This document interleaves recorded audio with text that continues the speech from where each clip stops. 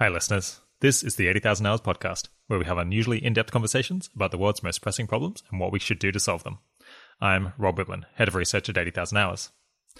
Today's guest, Tristan Harris, is likely to be known to many of you because he's been advocating for us to take the downsides generated by social media more seriously for many years.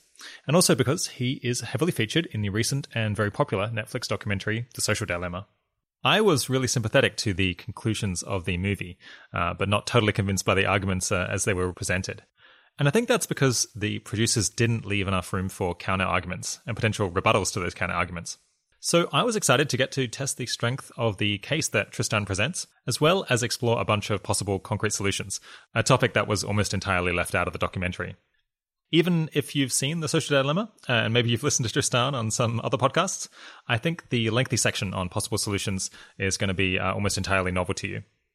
If you want to go straight to that, it's about 1 hour and 20 minutes into the episode, or alternatively, you can skip to the chapter called Possible Solutions in your podcasting app. Throughout the conversation, we also talk about moral panics, US politics, the influence of Facebook in the developing world, big wins that Tristan and his colleagues have had over the last 5 or 10 years, and tips for individuals like me who've perhaps struggled with a bit of social media addiction in the past themselves. We go through all the tools that I personally use to manage that, so if you find yourself wishing that you used your laptop or phone somewhat differently, I can definitely recommend sticking around for that section. All right, without further ado, here's Tristan Harris. Today, I'm speaking with Tristan Harris. Tristan is an American computer scientist and the founder and leader of the Center for Humane Technology, a nonprofit organization that works to prevent technology contributing to internet addiction, wasted attention, political extremism, and misinformation. He's become one of the most visible voices, or I guess audible voices, questioning whether the effect that email, social media, and YouTube has is positive overall. Before starting CHT, he worked as a design ethicist at Google and studied the ethics of human persuasion at Stanford. He was most recently prominently featured in the Netflix documentary, The Social Dilemma, which covered the possible harms being caused by social media and other technology products that distract us or contribute to shaping our opinions. Thanks for coming on the podcast, Tristan. Absolutely. My pleasure, Rob. Good to be here. All right, so I hope to get into talking about how strong the evidence is for online services having negative effects and how those effects might be reduced. But first, starting at the big picture, what are you doing at the moment and why do you think it's really important? Yeah, well, I think one of the reasons for our conversation now is this recent film, The Social Dilemma, which I think really brought these issues into the mainstream. So, we see ourselves as a social change organization that is trying to overall change the core incentives and dangers of the way that the new digital habitats that we really are inhabiting. They're not just products we use. Facebook is not just a tool or a casual, application. They've really come to take over the meaning making and sense making of entire worlds. And that's never been more true than in a COVID world where we're more isolated than ever at home. And we rely on social media to figure out, is Portland a war zone right now? Is there, guns and rioters everywhere? Or is it actually a beautiful, peaceful day? And so if there are distortions in the way that technology is shaping the meaning making that 3 billion people are doing in hundreds of languages and in hundreds of countries, we ought to really know about that. And so this film, The Social Dilemma, a Netflix documentary, came out on September 9th. And I think is probably one of the reasons why we're talking today. And I think many of the appropriate skepticism that some people have had of is it a salacious overselling documentary or is it incredibly accurate and subtle in the points that it's trying to make? And my goal today would be to convince you that overall it is very accurate in how it is describing the mechanisms of the overall system. Just to say a couple quick words about The Social Dilemma. In the first 28 days, it was seen by 38 million households and about 190 countries and in 30 languages. And so I really feel like it's become a kind of inconvenient truth for the tech industry. And like inconvenient truth, which, failed over into some skepticism about climate science, and because maybe the timescales were not exactly correct as to what Al Gore had predicted. But the broader trend of are the mechanisms here leading to a gradual ecological breakdown of the environmental life support systems that we rely on. And I think the similar argument that I hope to make with you today is that technology really is creating a kind of climate change of culture where there are predictable interconnected effects that overall trend in directions that erode the core life support systems of a social fabric, from our trust mechanisms to the basis of our attention, our productivity, our ability to not be distracted, all of these kinds of phenomena. So I'm sure we'll get into all of that. Okay, yeah, we'll come back to the social dilemma in just a minute. But I'm curious to know, what is the Center for Humane Technology's kind of strategy? Are you aiming to convince people in the tech companies that you would like to change gears, or are you thinking about policymakers, or are you just trying to convince the public as a whole that there's an issue here that needs to be grappled with at a really broad level? Yeah, so the Center for Humane Technology is a nonprofit vehicle that we founded to support the overall work of systems change. I mean, this might sound very abstract to people, but systems change is incredibly complex. I mean, climate change is an externality of a infinite growth-based economic system. Every time you print, trillions of dollars by the Fed, you're printing IOUs for materials extraction, pollution, et cetera. So there's a direct connection between our economic system and climate change in the similar sense that there's a direct connection between the core financial incentives of technology companies and these social impacts. And so you can't just raise awareness by itself. You need to work on policy. You need to work on cultural awareness from all sides, because you can't convince policymakers to do something unless there's a public that has a majority view that something needs to change, and that it's not a conspiracy theory about these different problems. You need to convince mental health professionals, educators, parents, students. And so we work on full-scale systems change. I don't know if you know the work of Donella Meadows, who's a systems change theorist. And she's a great essay called, I think it's the 12 leverage points to intervene in a system. And, you can change the parameters of a system, the taxes, subsidies, or you can change the fundamental mindset or paradigm from which all the assumptions in that system are rested. And I think a lot of our work actually goes to that level, where prior to this, and I've been working on this topic for probably close to 8 or 9 years now, starting a little bit before Google even, as a design ethicist, and really seen how one of the core things we were trying to overturn was the way they were framed as an issue. Is technology addictive? Yes or no? So you could approach that question with kind of clinical thresholds of, well, how do we measure addiction? Is someone really not sleeping do they have withdrawal symptoms if they stop using the product? And that really wasn't the kind of overall framing that was accurate to all the phenomena that we were seeing, which include a multitude of effects, from using it for longer than you intended, getting distracted way more often, finding yourself habitually doing something that you didn't want to do, finding that the things that were, let's say, negative behaviors were intertwined with core infrastructure you had to use on a daily basis. For example, many people, if you're a social media marketer, you can't go to work without decoupling from the use of these systems. So to the extent that they manipulate your use, or you don't feel good when you use it, you're sort of forced to do that. In the same way that, many high school students are forced to use Facebook groups to do homework. And so what makes these systems pernicious is the fact that their overall structure is infused with the way our social fabric works. And it's no longer a question of whether I use the product or not, because a teenager who says, hey, I saw The Social Dilemma, the film, and I deleted my Instagram account, I don't want to use it anymore, they will suffer from social exclusion because all of their friends at their high school still use Instagram. And that's where sexual opportunities and homework and everything else is still discussed. So I think that's one of the things we're going to have to look at, is how is this operating at a systemic level? So to be a little bit more clear, yeah, we work on, working with policymakers. We speak with former heads of state, governments. We speak with, people, researchers who work on the harms. And, this film, it's important to note, was made over the course of 3 to 4 years. And so when we get into some of the things that it talks about, a lot of those interviews were actually filmed many years ago, before people had any notion that there was a problem at all with social media. So yeah, in doing some background research for this episode, I found there's a lot of supporters of your view, and there's also a lot of detractors. And I guess by really taking up the mantle in this question, becoming a figurehead for it, you've kind of drawn a slight target on your head for, I guess, people who don't agree with your message. How have you found that on a personal level, kind of being on these social networks and sometimes being criticized quite rudely sometimes? That's very kind of you to point that out.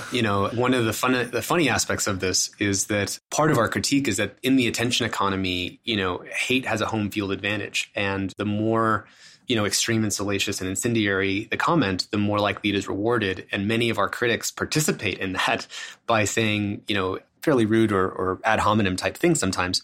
You have to grow a thick skin, I think, to do this work. And what's interesting, and I wish people could see more of, is the overall trajectory over 8 years, which I'm hoping to get into, because when you've been at this as long as we have, and you've been trying to convince people of something, you see this whole train wreck that's emerging, where you see Facebook group recommendations recommending extremism or conspiracy theories. You see YouTube having a highly partisan, highly polarizing effect, stretching back for a decade. And so when they reduce those effects over the last 2 years, which they've done, and I'm sure we'll get into that, I think people can take our rhetoric as hyperbole, because they say, well, it's really not that bad in 2020 when now everyone's talking about these issues, compared to the fact that over a 10-year period when no one was talking about them, we had to yell at the top of our lungs that there was really an issue here that's led them to now make some of those changes. I will say that the core lens that we use to examine these effects is through the persuadability and vulnerability of the human mind. That's really my background. I think I would say the thing I'm most expert in. I as a kid growing up, as talked about in the film, I was a magician, and magic is really about an asymmetry of knowledge between what the magician knows about your mind that you do not know about your mind. If you knew the thing that the magician knows about your mind, then the trick would not work. Although there's still persistent effects around attention, because it actually, even if you know that I'm manipulating your attentional instincts are so strong that the magician can continually manipulate them. But I'm hoping we'll get into that. I actually have a lifelong sort of exploration of the persuadability of the human mind. I actually went into cults for several years of my life and studied how cults manipulate people. Really going into some, you'd find people who were doctors or lawyers or PhDs who were incredibly intelligent people who would get sucked into this rhetoric. It's sort of like what people say when you find these, astrophysicists who are simultaneously at the top of their field, but then might be highly religious, and their religious views contradict their knowledge in physics. And that in that contradiction, their kind of core beliefs and identity tends to win.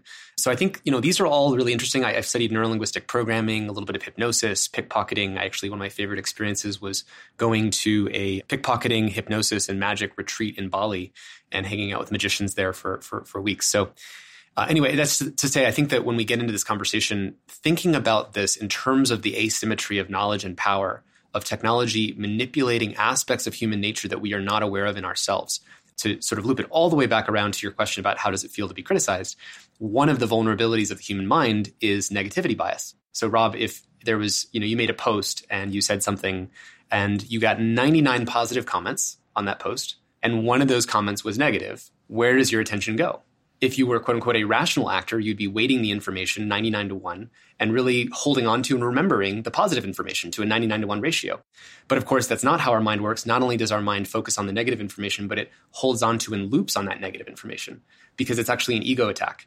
And I think that when we talk about not just my own experience of, critiques that people may have of the social dilemma or our work, it's just to say that we're all vulnerable to this. And, I face that kind of effect just like anybody else.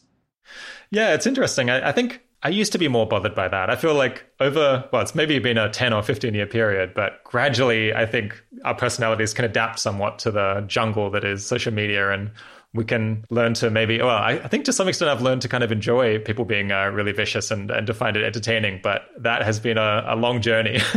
And I'm not sure it's entirely good, because then you can end up with a kind of contrarian desire where it's like you almost feed off of the negative attention. That's bad in its own way. That's right. Yeah, it's interesting. That's very interesting. And I think that when people become accustomed to saying things that they get enough negative feedback, like you said, that they just surrender to the fact that they're living in a negativity machine, it can lead people to dig into a politics of grievance where they actually say things just to piss off their adversaries and critics. And I worry that's actually one of the core effects that's driving polarization, is that people actually start to become accustomed to living in a world where everything you say has context collapse, because you're saying one thing in one context and there's going to be a whole bunch of other people living in a different context who say, I can't believe you said that, that's horrible. And their counter critique comments are going to be rated at the top of the possible comment threads that you're saying. And it's one of the things that I worry about, is how that effect is going to play out in the long term. Let's push on and talk about the argument that you're making in the social dilemma. What is the big picture nature of the problem you're working on? As you said, there's so many different things that are kind of interlocking that it can be a little bit hard, I think, to conceptually get a grip on exactly, what are all of the different failure modes that these products can have from a user's perspective or society's perspective?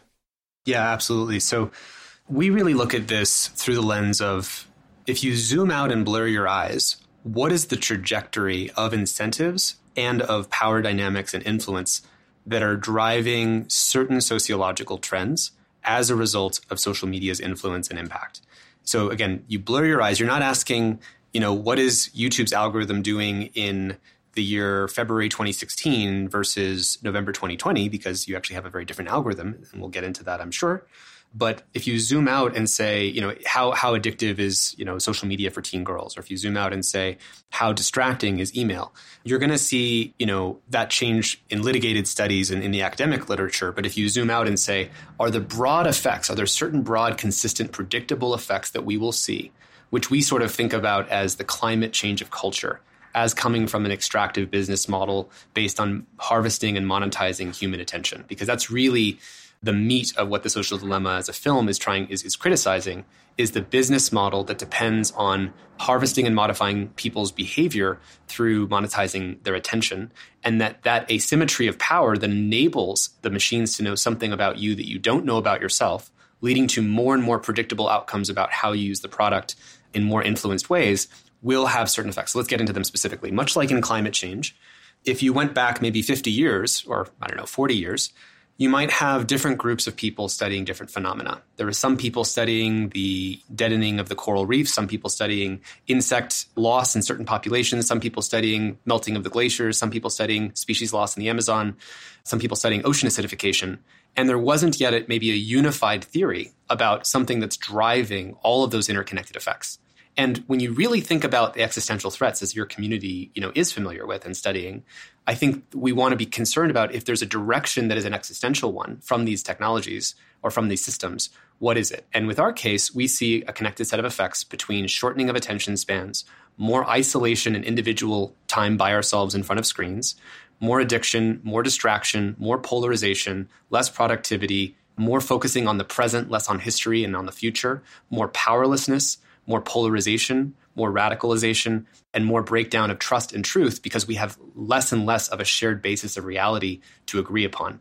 And when you really zoom way out, and I think about what I'm most concerned about, it is the net shredding of a shared meaning-making environment and joint attention into a series of micro-realities, as we say in the film 3 billion Truman Shows, where each of us are algorithmically given something that is increasingly confirming some way in which we are seeing the world, whether that is a partisan way or a rabbit hole sort of YouTube way. And I know some of that is contested, but we'll get into that. And so if you zoom out and say that collection of effects we call human downgrading or the climate change of culture, because essentially the machines profit by making human beings more and more predictable. So I show you a piece of content and I know with greater and greater likelihood what you're going to do. Are you going to comment on it? Are you going to click on it? Are you going to share it? Because I have 3 billion voodoo dolls or predictive models of each other human, and I can increasingly know with increasing precision what you're going to do when I show it to you. And so that's really what the film and our work is really trying to prevent, and not really litigating whether, the formal addiction score of TikTok in this month versus this month is, this much for exactly this demographic. Interesting. So they are kind of focusing on the idea that perceiving the world through online services causes us to just have completely different perceptions of reality. So do you think that is kind of the number one issue that's being created? I think on a ranked order of harms to the life support systems of society, I think that is really one of the strongest. Yeah, I think that's one of the most concerning. I guess I approach this and a lot of things with kind of my economics trading, because that's what I did in undergrad. And so that sometimes brings a bit of skepticism about how products could be bad for users. And so I'm always kind of grasping for is there some market failure here that's causing this product to be bad, even though people are kind of choosing to use it?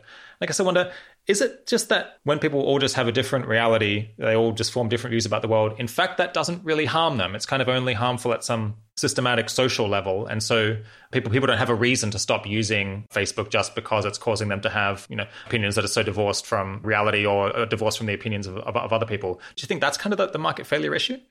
Yeah, so I appreciate you bringing this up, because at the individual level, you could have optimizing benefits that, infinite scroll, for example, makes scrolling more efficient. You can see more news in a shorter period of time. So you could actually interpret that positively, even though the film talks about that in a negative way, and we can talk about that. But if you zoom out, and that creates a world in which more and more of people's time is basically scrolling by themselves between critical hours when otherwise they may need to, and this is maybe not in a COVID world, but to schedule time being with other people. In general, that's crowding out other fundamental life support systems of a society, which is to say we need touch, we need eye contact, we need human connection, we need to be with our friends. And if you have a world in which people are increasingly, and this is really not a screen time versus no screen time or smartphones, this is not smartphones, it's really about how the business model creates a specific set of effects, but overall a world in which people are more isolated, more trapped in their own reality. It has a social balance sheet, like you said, the sort of market failure for the commons, where the commons of our attention commons and our information sense-making commons is being gradually polluted. So in the case of infinite scroll, we have less and less available shared attention to be with each other, and we have more and more time being with ourselves. In the case of personalization, you said we may be getting each of what we quote unquote want, but I'm also wanting to question that in our conversation. Because I think philosophically, one of the things I'm excited about talking with you today is breaking down the authority of human choice. Because human choice comes from the authority of human feelings. And if human feelings can be sufficiently manipulated, it really isn't a choice. In the same way that according to Facebook and YouTube, if they say, what are you people spending the most attention on? And then if they say that's what they like, attention is not a rational act. It's not a choice. When you drive on the freeway in the 101 in San Francisco and everyone stares to the right and they see a car crash, according to the social networking platforms, car crashes are what the entire world wants. And so I actually think there's a philosophical bug in the mental paradigm of Silicon Valley, which I've seen really play out over the last 8 years because people really didn't see it this way. I think we're gradually getting to a world where people are able to recognize self-reinforcing feedback loops, and that the technology that doesn't make a distinction between what we want versus what we'll watch is going to lead to many long-term harms to the social balance sheets. Yeah. Okay, maybe I'll give kind of my categorization of things, or the way that I kind of structured in my head, and then maybe you can react to that. Because I think the last one maybe corresponds to this attention issue or misreading what people want. So I guess I kind of structure it, I think there's like three broad issues that I see people raising in the social network, the social dilemma and other similar topics. The first one I think was like negative effects on politics. And there I think of the main market failure being that when people engage in political debate, they're often doing it for kind of entertainment, or just because they find it interesting, or because they want to like flatter their own views. And if people form inaccurate beliefs about policy issues, or they end up forming beliefs that cause them, say, to vote for a candidate that on reflection they actually wouldn't prefer, that doesn't actually harm them personally. They don't kind of internalize the cost of those negative beliefs, because in reality, that chance affecting the election is negligible. And so from a self-interested point of view, it's rational to form beliefs that are enjoyable to have, because the impact on you of voting incorrectly in some sense is not really there. And because people don't really have strong incentives to form accurate beliefs within politics and policy, their beliefs just kind of tend to drift around to whatever happens to be most grabbing or most appealing for them to believe. And so there's not like a strong kind of feedback loop that drives people to believe the truth or believe what they really would if they were kind of wise and had a lot of time to reflect.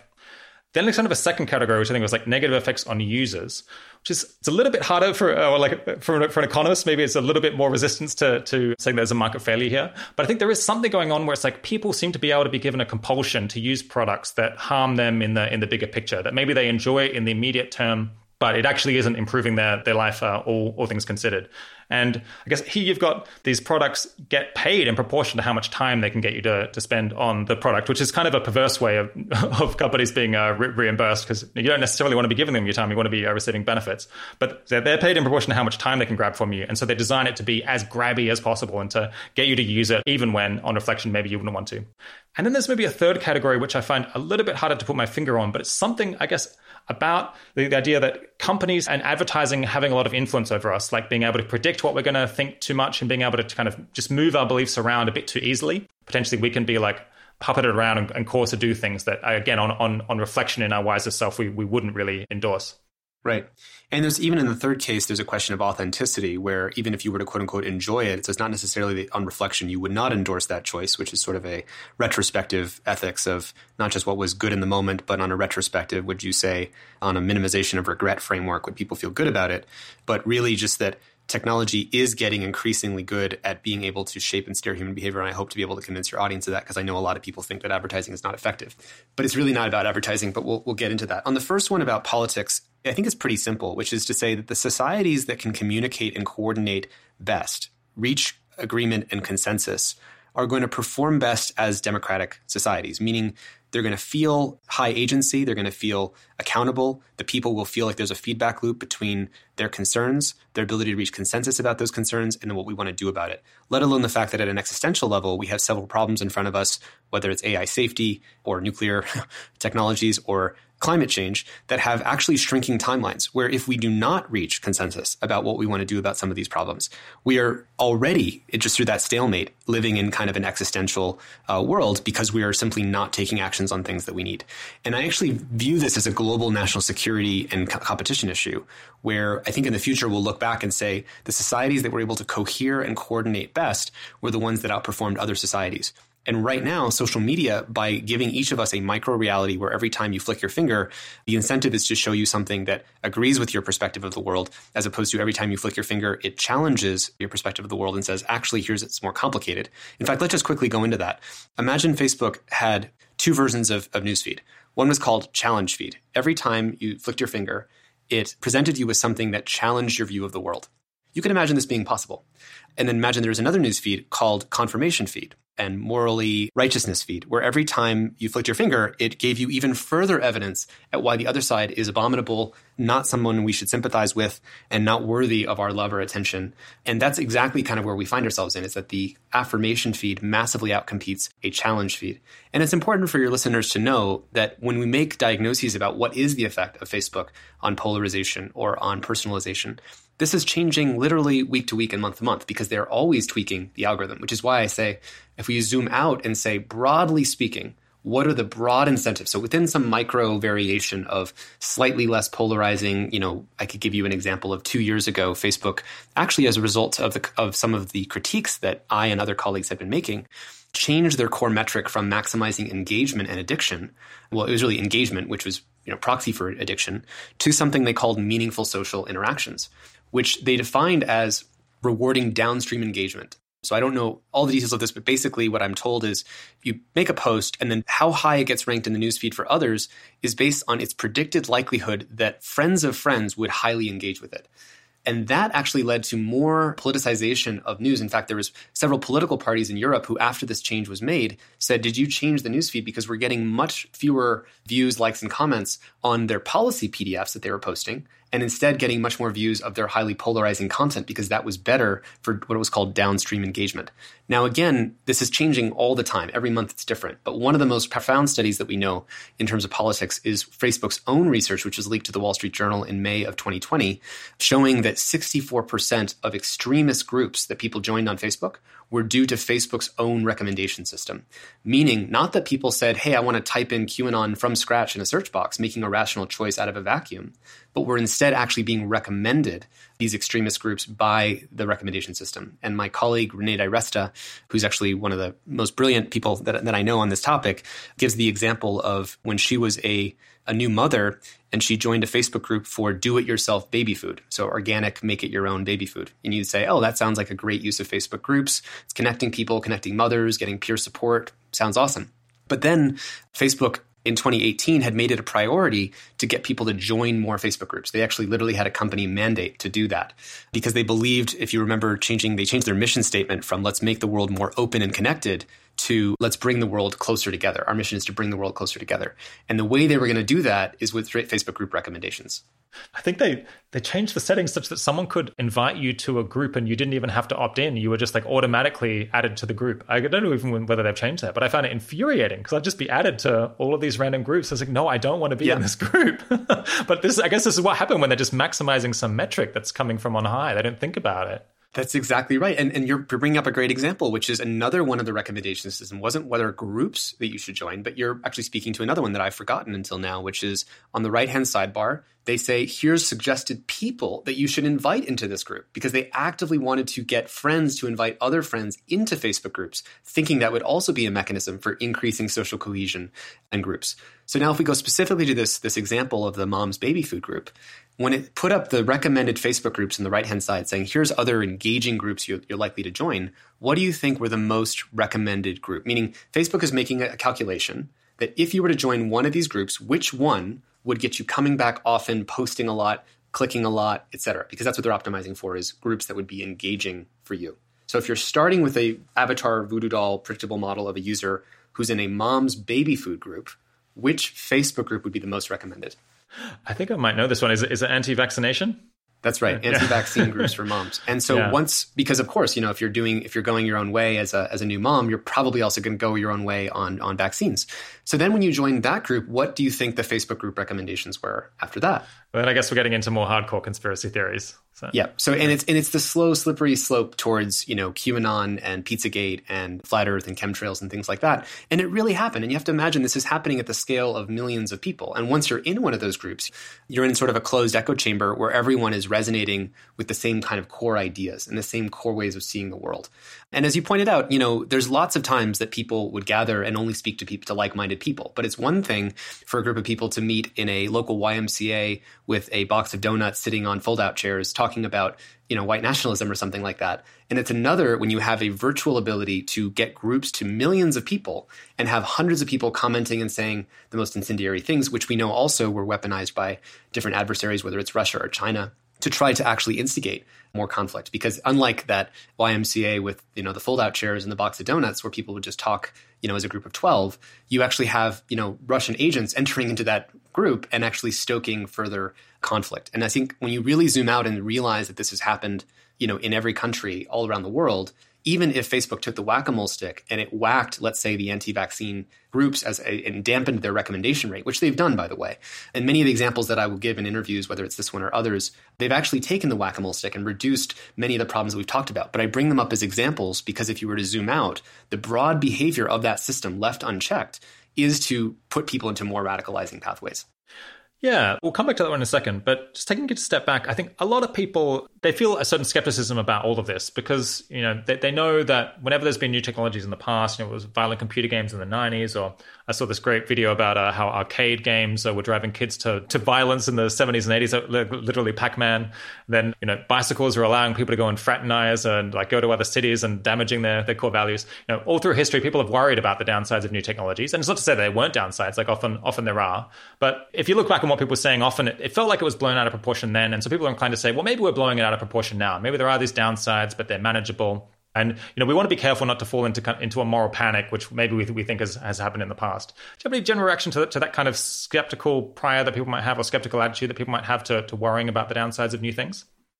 Yeah, I think, first of all, it's very important to distinguish between moral panics and what is authentically new and different here. So I first just want to endorse the critical mindedness that we should have when examining new technologies. We've had moral panics about many different forms of media, radio, television, yellow journalism for a long time. And we seem to have, still be here, and we have adapted to some of them.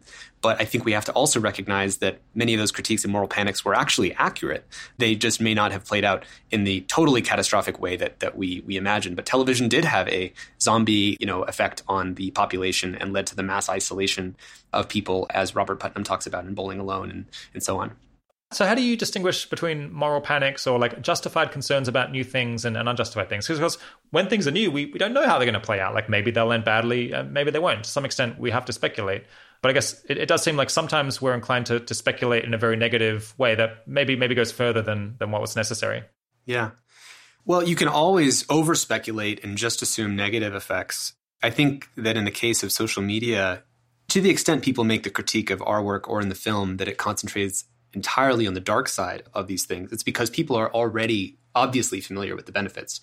The fact that you have people who are able to connect with their lost loved ones from high school or old sweethearts or friends that they haven't seen in 30 years, or connect with blood donors, find blood donors for rare diseases, support groups for cancer. There's lots and lots of wonderful benefits, which, by the way, you could retain those benefits with Facebook operating more as a utility that didn't have an agenda or goals of its own, as opposed to being a manipulation-based environment. That's the main thing, again, we're trying to change here, is this business model incentive, which you could still have those benefits of a cancer support group without, for example, needing to recommend people into lots and lots of groups. You could take away all recommendations and still have a system by which a cancer support group could function well. But, in terms of the differences here, I think we always want to ask, per Marshall McLuhan, that the medium is the message and all technology is non-neutral. So, books were not neutral and made room for sort of long-form argumentation, which had certain phenomenological impacts and related to the human mind in a certain way. They also operate at slow timescales, slow clock cycles, built on focus and flow and things like this.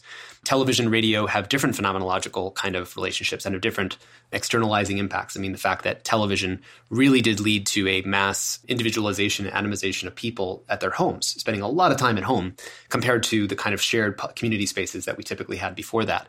Zoom is non-neutral. One of the examples that was given to me recently, there's a study showing that since the start of coronavirus, with people actually constantly being fed a mirror image of their own face in every meeting, every single day, there's actually been a rise in desire for cosmetic surgery to look better in your Zoom photos. And now, again, you could say, Rob, that everyone has wanted to improve their self-image all the time, but there's a difference between, let's imagine we could rewind history to the beginning of COVID and Zoom didn't include a view of yourself in a big form versus it did by default for millions and millions of people.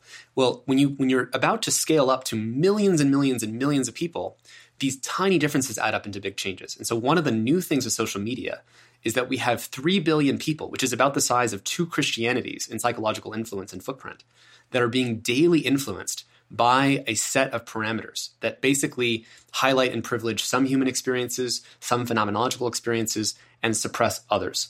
And so basically, we should be concerned, given the exponential scale of the impact, if we don't have an exponential sensitivity to what aspects of the life support systems of a society is it impacting and how. And it's going to include some improvements to certain life support systems of society, but it's also going to be negative. And I think the clearest example of this in the negative is, again, Facebook group recommendations that were systematically steering people towards extremism and conspiracy-minded stuff, which again, Facebook's own research, their own leaked presentation from 2018 in that Wall Street Journal article demonstrated to be true. And one of the last things I'll say when it comes to the children's aspect of this, because I know you have some of that research that you've cited and looked into, I think one of the best ways to know what our intuitions are about whether something is good or bad is you ask a doctor who's about to tell you should really get this surgery, and you say, well, if it was your child, would you give your own child that surgery? And they'd say, oh, no, I would definitely not do that. It wouldn't be very trustworthy advice from that doctor. In the same way you talk to a lawyer or a real estate agent, these are all fields where there's an asymmetry of knowledge between that actor and us. And if they wouldn't be willing to do it for themselves, then you know there's a problem. And one of the clearest pieces of evidence is at the very end of the film when we say that many tech executives who work at social media companies do not let their own children use social media. In the same way that the CEO of Lunchables Foods did not let his own children eat Lunchables Foods, which is, by the way, one of the most popular billion-dollar product food lines. I know you grew up in Australia, but in the United States. So I think that the ethics of symmetry, doing unto others as we would do to ourselves, is one of the clearest ways that we can adjudicate. Again, if you zoom out and blur your eyes, that's how we can know kind of what we're looking at. Yeah. Do they use it themselves, the tech executives? Or is it just that they think maybe kids aren't up to it? Yeah, I mean, so I think these differ, right? So I think tech executives do use social media themselves, but they generally don't use it very much. When it comes to the kids' use of social media, most tech executives I know do not let their own children use social media. And that really should tell you everything. Are there any purported problems that people talk about that you actually think we shouldn't worry about too much, or like maybe where people's attention is being misspent? Yeah, that's a really good question. I mean, I think that, again, one thing we haven't really talked about is just that these systems are always in motion, right? So how much polarization or political extremism is Facebook causing in November 2020 or October 2020 when they were doing some of the most clamping down that they've ever done leading into the US election versus even just 1 year before that or 3 years before that? And I think one of the things it's hard to be pinned down and make an accusation of this specific effect is happening because, again, it's always changing and the algorithm is always changing. And frankly, it's changing to the extent it's changing for the better. It's often because of actually the critiques that we made in the film. And I should make this point, actually, that when people look at the film The Social Dilemma and they say, oh, Tristan and Guillaume, the ex-YouTube recommendations engineer, just said that if you search for a moon landing video, YouTube will recommend flat Earth conspiracy theories. And if you actually do that search right now, listening to this podcast, you will find that it does not recommend flat Earth conspiracy theories. Not anymore. And the reason for that, exactly. And the reason for that is because we were finally successful after, again, 6 years of screaming at the top of our lungs that this is happening. And, I think it was in October of 2020 that YouTube released a blog post saying that they reduced the recommendations of conspiracy theories and borderline content by something like 70 to 80%. So again, if there was not a problem with recommendations of conspiracy theories, why would YouTube have made all those changes? All right, yeah, just zooming out a little bit. When I was watching The Social Dilemma, I think kind of a style of argument that kept on coming into my head is like, what came before all this was also pretty bad. It's true that, the people I talk to on social media often share my politics to a pretty significant degree, but it's also true that my social networks, the people I live with, the people I work with, they also kind of agree with my politics. People used to say, in the 70s, it's like, I don't know anyone who voted for Nixon. And this was a known phenomenon that people really bubble themselves. And likewise, I read newspapers. I'm like, wow, this stuff is really low quality reporting. And I'm not necessarily reaching it through social media. I might just be seeing it on the newsstand. Tabloids have been selling sensationalist news for hundreds of years. TV also makes money in proportion to how much time we spend on it. So they do all kind of these tricky things to keep us watching, like having a cliffhanger just before the ads and having the ads be in a regular length of time so you don't know when to come back. People have compared themselves to idealized lives of celebrities long before Instagram. Advertisers have been trying to persuade us of stuff since time immemorial and so on. And I guess sometimes I wonder whether, at least a risk that one might have in thinking about this issue is comparing the messy, grim reality of social media and online services to an ideal world where, our views were formed through thoughtful reflection and reading Wikipedia only. But we should compare it, I guess, to what was there before, what would be there otherwise, which is also going to be non-ideal and is going to have its own problems and its own filter bubbles and so on. Do you have any thoughts on that? Yeah, no, and again, I really appreciate all these questions to really, demarcate what's genuinely worth being concerned about here and what's different than past moral panics. One example that comes to mind, text-based mediums are uniquely vulnerable to the ability to falsify credibility. One of the things that we know about persuadability is social proof. The more that other people say something is true or like something or share something, the more we would assume that it must be real. It's sort of like the old saying, if you're so smart, why aren't you rich? If that thing isn't true, then why is everyone I know believing it? And if you want to take it to the extreme, you can look at major world religions that are actually incompatible with each other, which have huge followings of hundreds of millions of people, in which many people who are believing in at least a different religion would say, well, it doesn't matter that there's hundreds of millions of people believing that because it's still not true. And, this other belief is true. So we can have situations where the vast majority of people in a society might believe something and have that be persuadable. In fact, that's actually what makes religions spread. In fact, we leverage that, right? Many religions have missions where you go abroad and you talk about and show, people who are dressed up in a nice suit and look very nice, and they'll come to you and talk about all the other people that are in the religion, and it's very, very convincing. So the ability to hack what is credible to us through social proof has existed for a long time. But I will say that imagine that if you rewound the clock, that instead of any kind of text-based social media, I'm not saying, by the way, this would be practical, but imagine we rewound the clock and that Facebook was actually more like Zoom.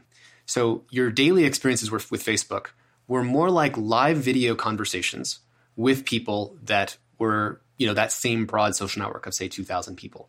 And I think that if people were sharing and telling you that the deep state cabal and pedophile, QAnon theories, if you saw someone in their bedroom, literally in their pajamas in this case, saying this with the tonality and kind of franticness that one would have if they were spreading these conspiracy theories, it would not be nearly as credible coming through the medium of live video as it is when coming through text mediums in which you can reference sites that look somewhat authoritative because it says the Denver Post or some kind of local sounding news website. And one of the techniques, by the way, for those who do propagate disinformation is to hijack the trust that we place in local news, because we actually know that local news is one of the places that we most trust. And you can actually invent local publications that sound fairly legitimate. I think it wasn't it in The Simpsons when Homer Simpson says something like, "Oh, Sony, I love that brand. That's the best brand of music," right? Yeah. And this is what we do, right? We come up with brands that sound nearly adjacent to the brands that we trust. And it's much easier to hack those credibility signals in a text-based medium with text-based URLs and have people have the false impression of how credible something is. And again, we have to, when examining these questions, rewind the clock by about 10 years and recognize just we've been in this mind warp of different politicizing and extremist kind of effects for about 10 years now. And I would say that they've been radically reduced in the last 2 years. Again, much based on some of the responses to these critiques that we've been pushing for a long time. But needless to say, that's where we find ourselves. Yeah, it's interesting. So you think that text is actually among the more dangerous media, or at least I guess you think text is more dangerous than one-on-one interaction. What about video or audio? What determines whether these media are more or less risky? Well, so it's not so much I want to make sure I'm clear because maybe even people could misinterpret what I just said. It's not that text is more persuasive. I'd say text is easier to hack the cues and heuristics that the human mind is used to looking at to determine whether something is credible. So when I was actually, for those who don't know my background, one of my brief stints was through this class at Stanford called the Stanford Persuasive Technology Class and Behavior Design, where you're actually studying how to apply the principles of persuasion to technology. Can technology persuade our thoughts, beliefs, habits, and behaviors? And one of the topics that we studied was the persuadability of credibility. What makes something seem credible? And obviously the production value of something, like the fonts, the colors, the look of high production value aesthetics, the more it appears to have those high production signals, the more we're likely to trust it. So as an example, Medium as a website actually grants credibility to anyone because the typography and the style and the colors and fonts are so credible. And so one of the things that they actually ran into was people were posting ISIS propaganda on Medium. And because Medium does not take as its mission statement to be a neutral platform and it's just everyone can write anything, they talk about it as a community for specific kinds of content, specific kinds of material. And they realized that if they were not acting, were lending out credibility to actors that were actually not credible. And so I think that's one of the things that I think is vulnerable to in the text form. Yeah. So your background is in persuasion. I guess I'm not sure how persuadable people are by advertising, or I guess I don't personally feel like I'm super influenced by the advertisements that I see online or elsewhere. I find them annoying, but I don't feel like it's influencing my behavior a whole lot. I hear a lot of views online, and sometimes they persuade me, but sometimes they don't. I don't feel like I'm so gullible that I just believe all the things that I hear. Am I unusual, or what's the situation with kind of human manipulability? There's multiple things going on here. One is I obviously love the Dunning-Kruger effect, which is that the vast majority of people believe that they're better than average drivers, which is mathematically incompatible. Yeah. And I think if you were to ask people, just everyone believes that they're not influenced by advertising at all, right? I mean, everyone believes that's just only for those gullible people. I think that advertising is not that persuasive overall. And I think one of the mistakes that people have made in interpreting the critique of the film, The Social Dilemma, is when we say that the business model of social media is the problem and the business model is advertising, they assume that what we're critiquing is the persuasiveness of advertising. But that's not actually what we're critiquing at all. What we're saying is the business model that depends on technology getting more persuasive at influencing our behavior every year. So for example, when you go to Facebook to look up one thing and you think you're just going to look up that thing and then you're done, and you find yourself scrolling through Facebook for another hour in a trance, and then you say, oh man, what happened there? I should have had more self-control. What that explanation hides is an asymmetry of power, where behind the glass screen, there's a supercomputer that has an avatar voodoo doll-like version of Rob that, based on all the clicks you've ever made, it adds a little hair to the voodoo doll. So now it looks and acts just a little bit more like you. And based on the videos you've watched on Facebook, it adds little clothing to the voodoo doll. So now it's even a little bit more like you. And that's what happens in the film Social Dilemma. You'll see the model and avatar of the main character, Ben, get more and more accurate over time. And the premise is that I'm better and better at predicting your next move. And my friend Yuval Harari, who wrote the book Sapiens, talks about the fact that there are going to be things that technology can know about ourselves that we don't know about ourselves. He gives the example of he's gay. And there was a time in his life when he was gay, but he didn't know that he was gay, which he finds fascinating. Because how could something so core to how he sees the world be hidden from him? How could he not see that? And do you think that prior to him discovering that on his own, that based on eye movement patterns and click patterns, that the technology would not be able to pick up that signal before he did? And the answer is, of course, no. It can definitely know these features. So one of the dangers is that technology is knowing increasing amounts about us. It's getting more persuasive, not less. It's getting better at building predictive models of us, not worse. And it has more compute power to predict us than less. And at the same time, we're becoming habitualized into more and more predictable, simple behaviors. So for example, if I want to pass the Turing test by faking text that looks like it's coming from a real human, that's getting easier on two fronts. One is that we have GPT-3 now instead of GPT-2, so we're better at manipulating and creating fake deceptive text. The second is that human beings are dumbing down their grammatical styles on comments because we're operating with simpler and simpler pigeon languages, in which it's actually easier to fake out the authority of human language and thought, because we're actually simplifying our language and thought through the kind of collective downgrading of the mechanisms we've been describing here. So what's the persuasion apocalypse? Where do you think this ultimately leads? Well, again, the persuasion apocalypse is not on the ability to advertise, although we could talk about a little bit of the dangers there, specifically micro-targeting. We're used to the idea that, if I saw something, that you saw it too. That if I'm living in a physical reality of a neighborhood of Los Angeles, then I see people walking around LA. I assume people who also, are broadly familiar with LA and are seeing the same kind of raw experience that I am. Our minds are evolutionarily evolved for that. We're not evolved to think that this other person next to me has been fed a micro reality that is 100% different than mine. That you could say in a certain way that reality is getting more and more virtual because each of us are increasingly living in a personalized virtual reality in which we didn't see the things other people saw. So if I say, hey, I saw this ad that said, let's say, for example, I'm Donald Trump and I'm running an ad to someone. I have data about exactly, are you more of, an anti-immigration person? Are you more of a anti-China person? Are you more of a, end these endless wars person? And based on what I know about you, I could micro-target a message that is exactly tuned to the thing that I know that you care about. And it's socially subliminal because we assume that other people saw that same ad that we did, but no one else did see that ad. And so what's one of the problems is that we have a completely unaccountable system where because we're each being whispered to with 1,000 different tongues and 1,000 different ears, we talk about this on our podcast, which by the way is called Your Undivided Attention, with Brittany Kaiser, who is the Cambridge Analytica whistleblower. And she talks about the power of micro-targeting and how neurotic people and the big 5 personality traits always respond to fear-based messages.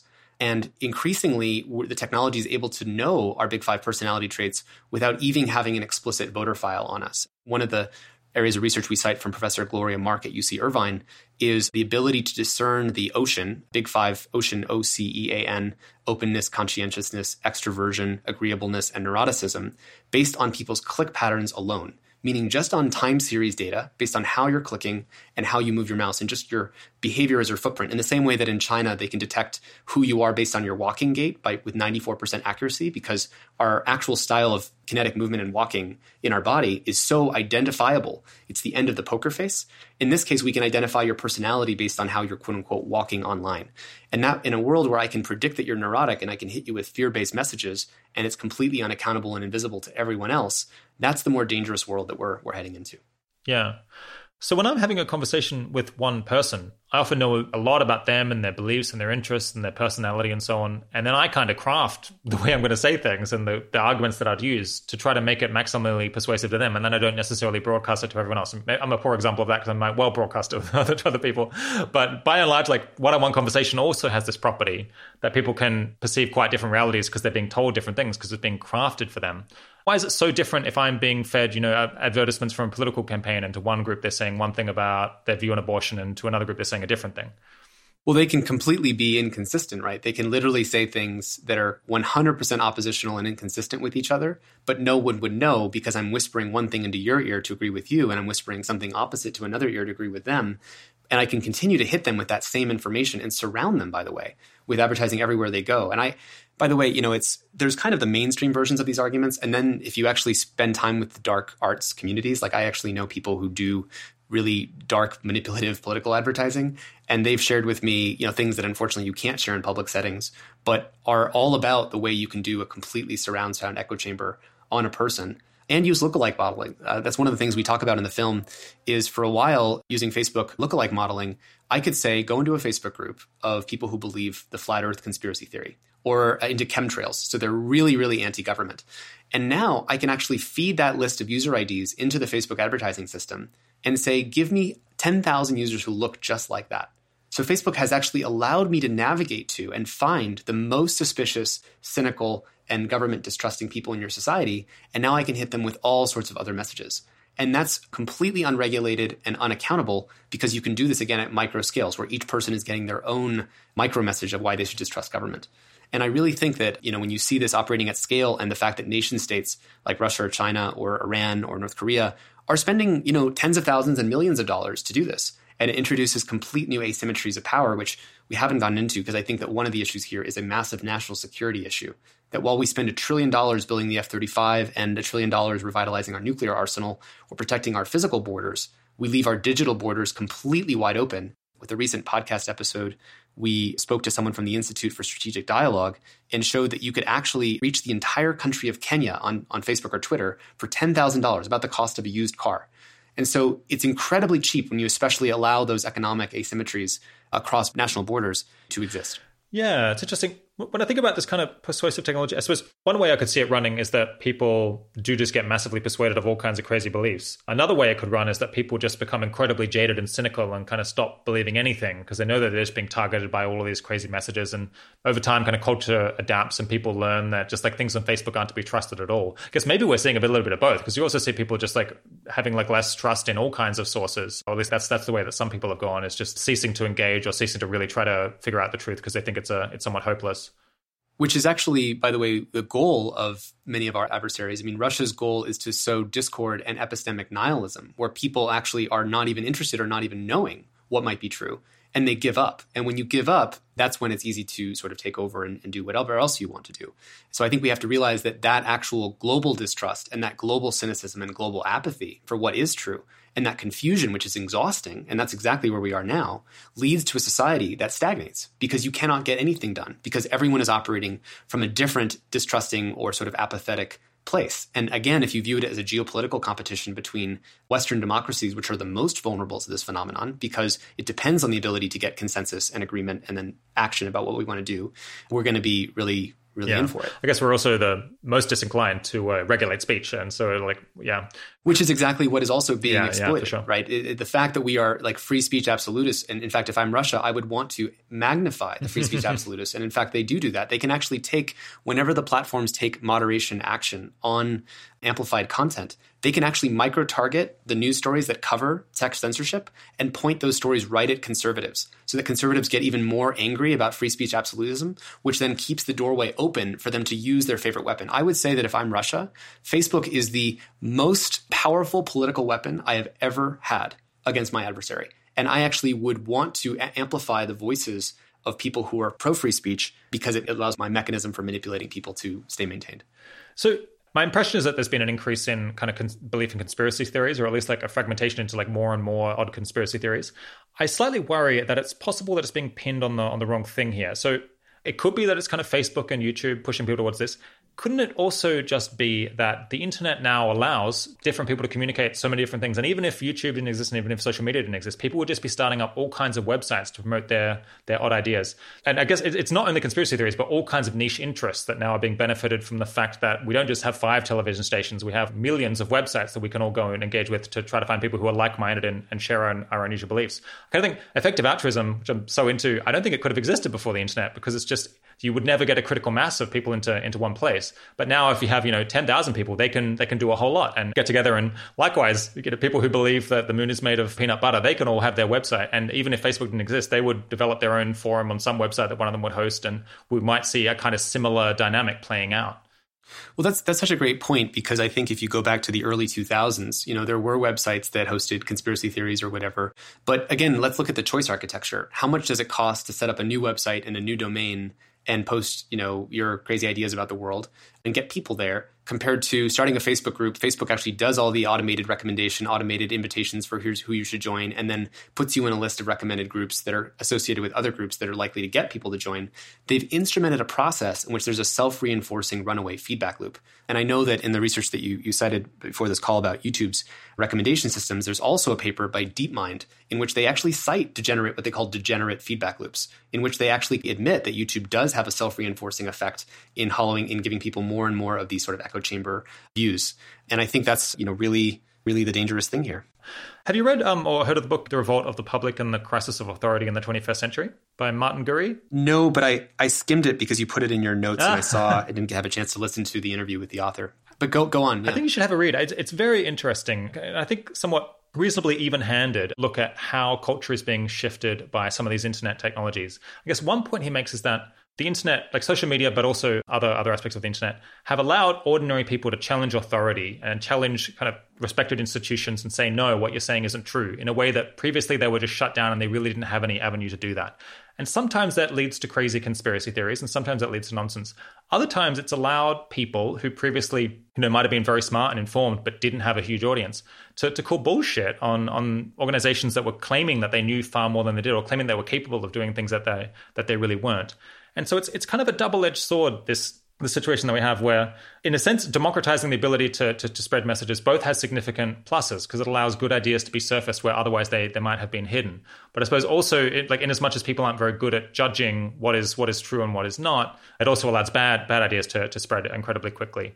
I guess the challenge is going to be like, and maybe we'll come back to this later, like ideally what we'd like is for, maybe the Facebook and I guess whoever the domain host that decides who gets a website and who doesn't, to just give websites to people who have good ideas, but not to others, not to people who have bad ideas that they're promoting. But yeah, unfortunately that's not an option. So we have to live in a very much second best world.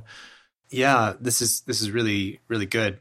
So we've always had situations where the gatekeepers that ran the kind of public narratives and moral consensus might disagree with what we would later determine to be really incomplete and regressive moral values. So, for example, the civil rights movement disagreed with the moral consensus at that time. And you obviously need an ability to have a system, a democracy in which ideas and consensus can constantly evolve. That's what we're really designing for, right? Is the ability for ideas to be questioned and challenged and to evolve the moral values that we have in a society. And that's how we've gotten many of the progressive sort of outcomes that have taken place over the last 50 years.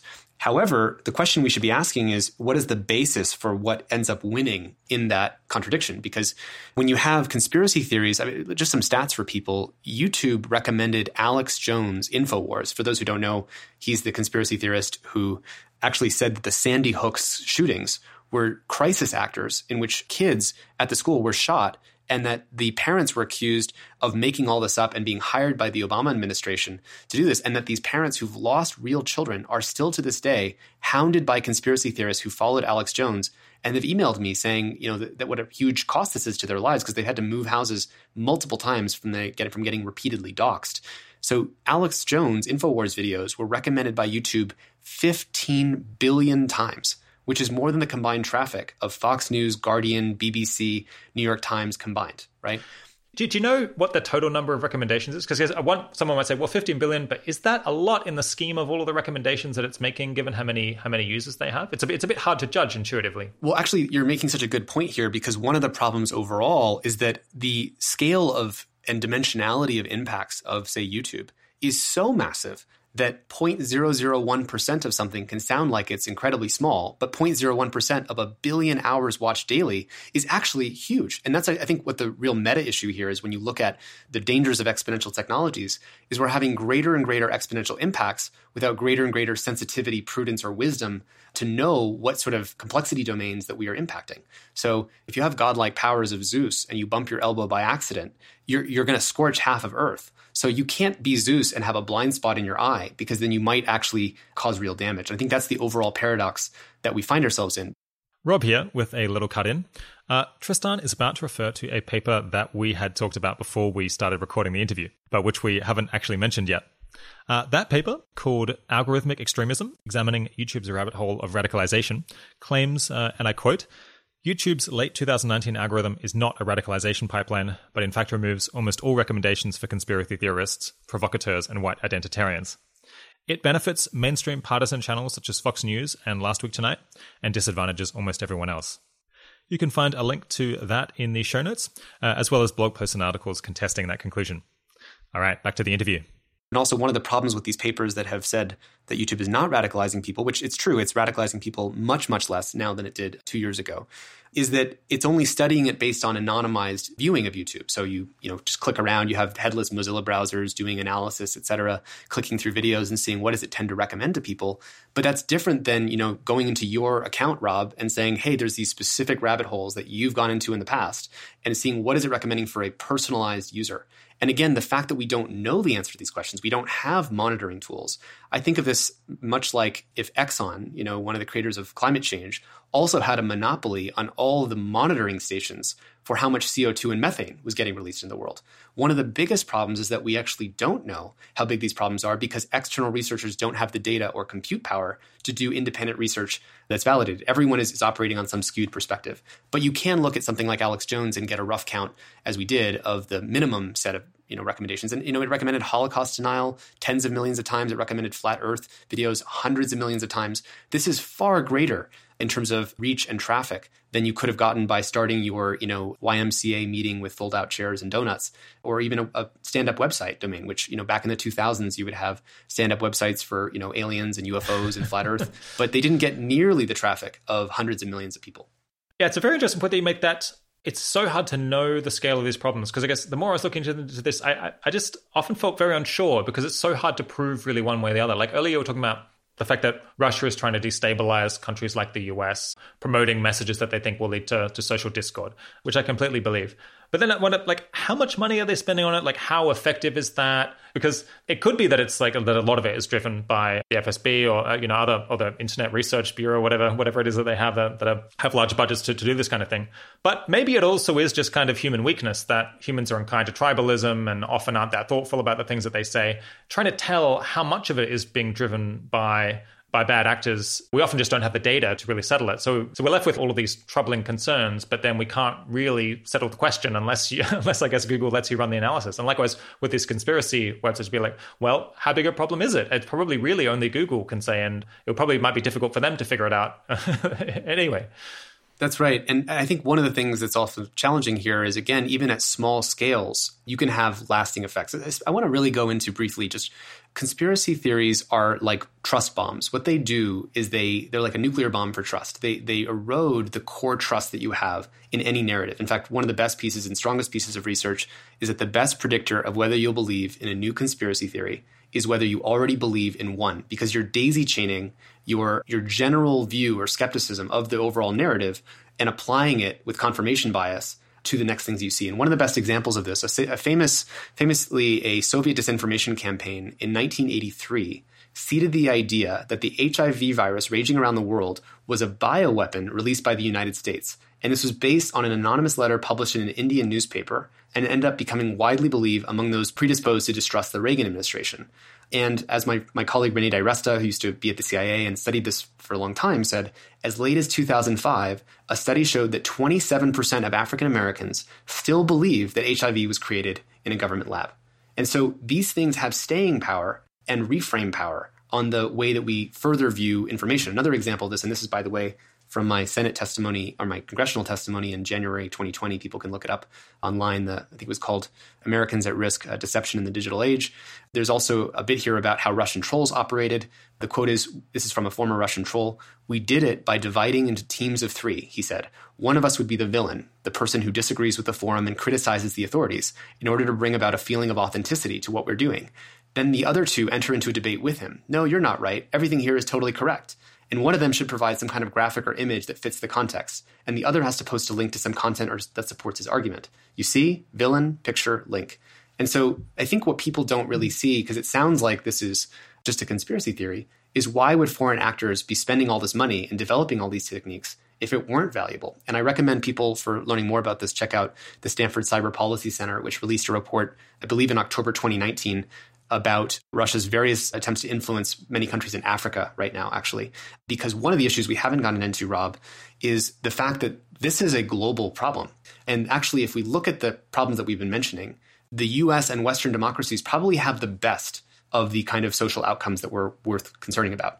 And the countries in the global south in which you don't have content moderators actually checking Ethiopia, where there's actually 200 languages or 200 dialects and 6 major languages that are online. And there's actually currently being thought of as the second sort of major genocide that's going to occur from Facebook is what's happening in Ethiopia right now.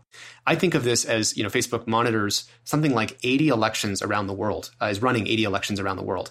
And obviously the war rooms and the amount of attention and resources that they put into the United States is far greater than the hundreds and dozens of countries around the world in which you have these same phenomena with much less oversight and much, again, more manipulation due to foreign actors, and also, again, the organic problems of polarization. And so I think one way to think of this is that much like the flatten the curve rhetoric of the COVID era, that there's only so many hospital beds and we got to make sure we keep the amount of intake low. Facebook, in managing hundreds of countries, only has so many hospital beds or election war rooms. And, while they put most of the resources and ICU beds dedicated recently to the United States because of our recent election, there's also an election coming up in Myanmar where we know some of the worst of these things has happened. And I think of this like, Facebook sitting on top of a stovetop of all these boiling pots and pans with water in it.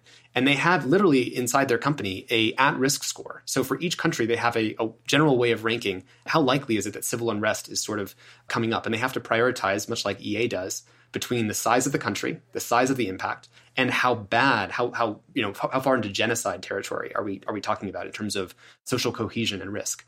My understanding is that the civic integrity team that does this work at Facebook is actually funded by the antitrust budget as a way of demonstrating that they're actually doing work to manage the global commons. But again, they don't have nearly enough ICU beds, content moderators, or people who speak the languages of the hundreds of countries that they operate in.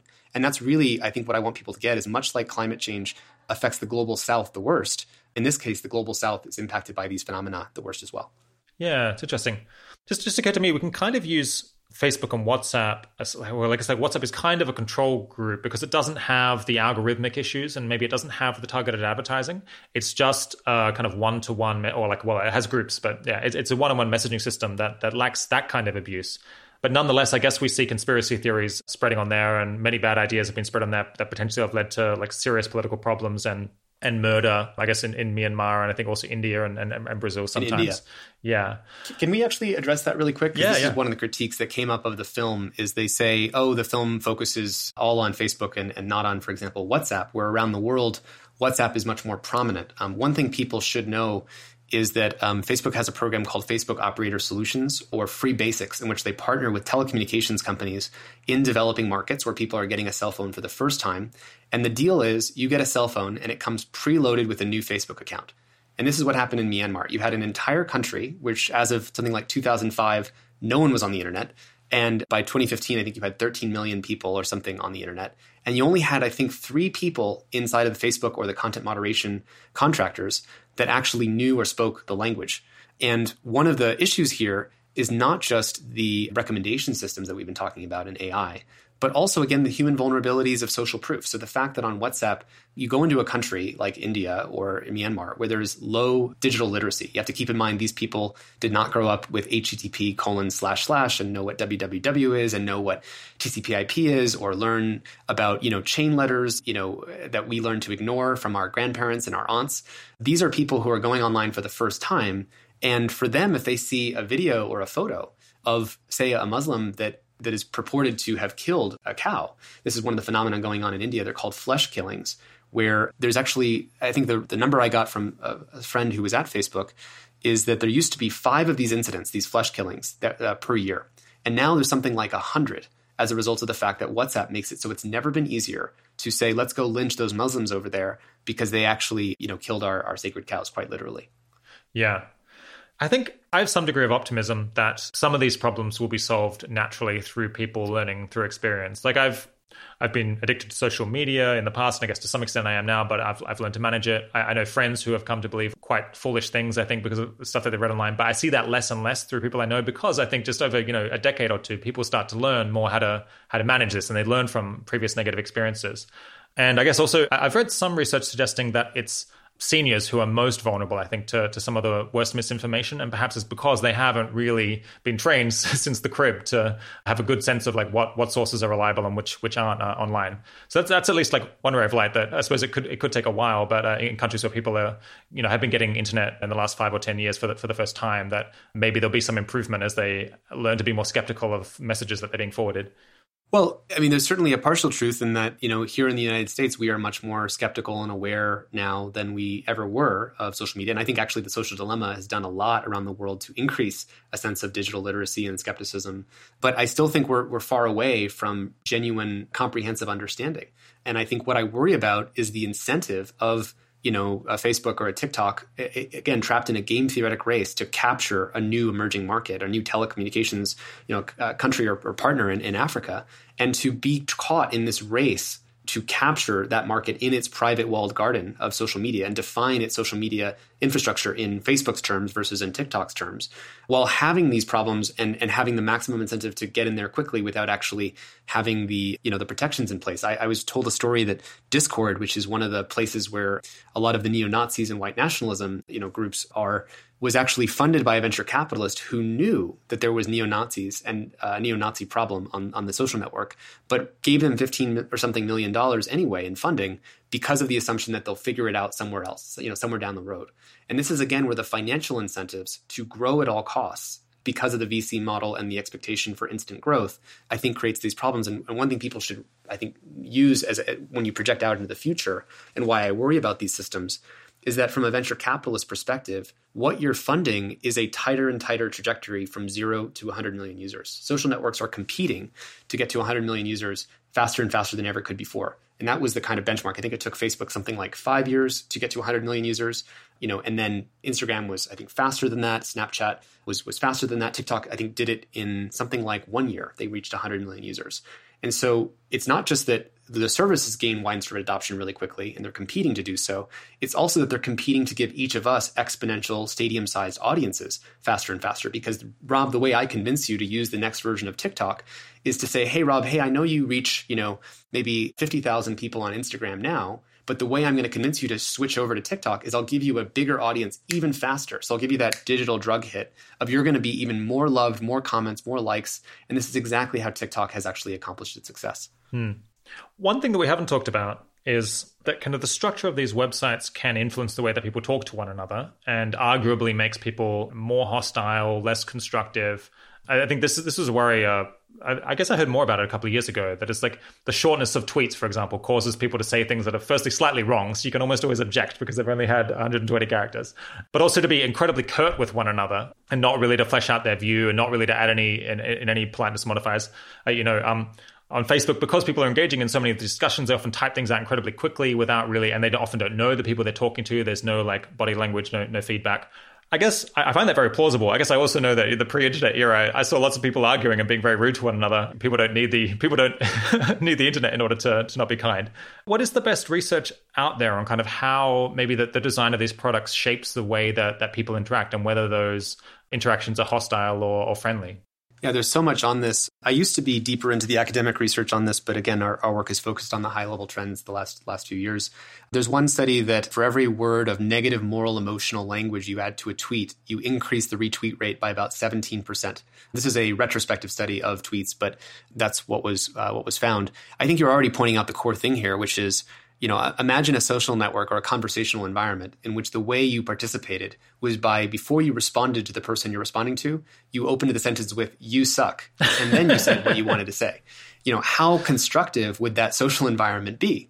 And in the classic medium is the message, focusing on form instead of on content, I think the fundamental form of threaded conversations in which the replied comment that will appear at the top, the way that it appears at the top is by being the most incendiary. And so what you end up with, if you're especially following the US elections right now, is the most sort of extreme one-sided grievance-based, tweet about why the election was stolen or not stolen, followed by the strongest possible incendiary reply that has a completely opposite balance sheet of grievances that it's speaking to. For example, I've been really looking at this recently. If you go online, you will find, if you're on the Trump side of things, infinite evidence of Biden supporters who theoretically are for unity and for healing, but you'll find video after video of cars that are driving by these Trump caravans with the huge flags, flipping them off and saying, "Neener, neener, neener," and "You're a white supremacist and you're a bigot." And if I'm on the Trump side, my newsfeed is filled with evidence of that. So from my perspective, where I'm sitting, the Biden camp is the furthest away from unity and healing, and the left is living a complete contradiction. Now, if I'm on the right side of things, I see the opposite stream of videos, of video after video after video of overwhelming evidence of huge Trump cars and huge trucks, running up inside of next to the car and then punching the guy in the face. And each side has this overwhelming evidence of why the other side does not deserve our sympathy and we should not treat them as human, because those are the things that are going to get the most traction. And imagine that we were able to, through the conversation we're having now, able to convince people to be way more compassionate. So let's say 50% of people, suddenly we snap our fingers, and this is a thought experiment philosophy, became way more compassionate and stopped posting these incendiary things. it wouldn't change the fact that the remaining percentage of people, there's still going to be some small percentage that are operating in this sort of incendiary way, and they will still be rewarded. And so we will continue to have the false perception that the other side does not deserve our sympathy. And this is really, Rob, when I jump way ahead, in this country, we have fractured the national psyche into watching two completely different movies of reality, where we're each 100% convinced that the other side has been nasty to us, evil to us, and doesn't deserve our sympathy. And I think that's really the key issue, that we have to have a mass healing. And I've actually been talking with couples therapists and Esther Perel and people who study marriage counseling to figure out how do we heal the nation from, a hostile relationship in which each side is really watching two different movies about what's happening in the relationship. Yeah. It's interesting. The US seems particularly bad in this respect, at least among developed countries. I know we've seen a bunch of polarization and maybe more inter-political group hatred in other countries, but it doesn't seem to be universal. It does seem like there's some countries that are resisting this, at least so far. Like I'm originally from Australia. My impression is that people in Australia aren't like that much more head up than they were 10 years ago or 15 years ago. There's political conflict, but it doesn't look like the United States, the way that that's transformed over the last 5 years. Which then raises the question, is it the internet which has been everywhere, or is it something about these countries specifically, or at least like maybe some countries are vulnerable to this kind of thing and some countries aren't? It seems like it's a bit more complicated than just, social media leads to polarization and conflict necessarily. Yeah, totally. This is such a great point. I think what we have to look at is self-amplifying feedback loops, because I think that's what's here. And so if you start with a culture in which there is already high polarization, you run an amplification loop on that, it's only going to take a smaller number of cycles to see that polarization play out into the place where we now see ourselves, right? Where you have maximum grievance and hatred for each other's side. You're not going to see as much of that effect in countries that start off with much lower polarization, or maybe with more political parties than two. We have to also add in the variable that there has been maximum incentive. I'd say the US is the central target of driving up polarization, both from external actors, which have successfully done this. Again, we're about 10 years into this mind-warping process. And I think that the US was caught completely blind about what was going on in 2016. You have to really go back and remember what YouTube looked like. We actually did a study, Guillaume Chasleau, who's the YouTube recommendations engineer, studying what were the most common words that showed up in the right-hand sidebar on YouTube videos, the most common verbs.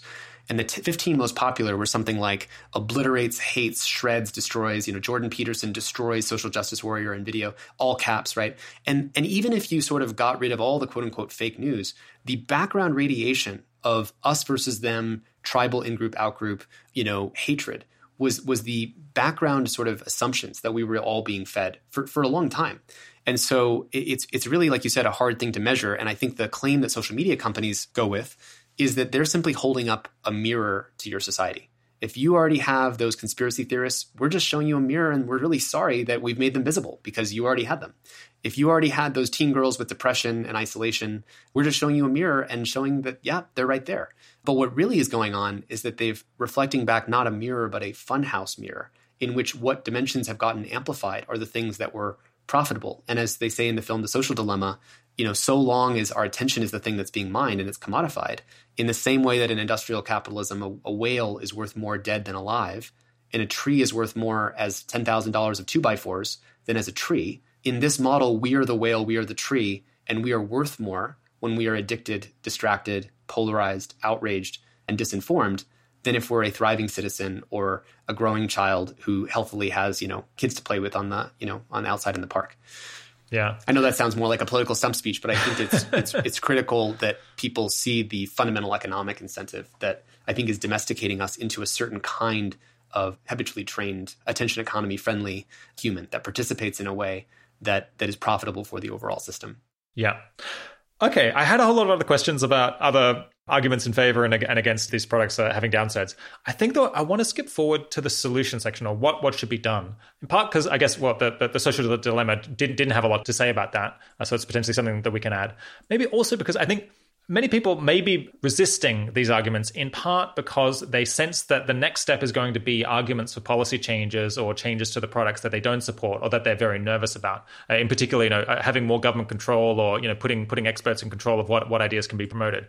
Another reason is just actually I have no idea what I want to be done. I'm concerned about these things. I don't understand them through and through, but I really don't know what I want these companies to do, because it seems like a lot of the things that they might try could backfire. And likewise, getting the government involved in this could turn out to be even worse than what we have now.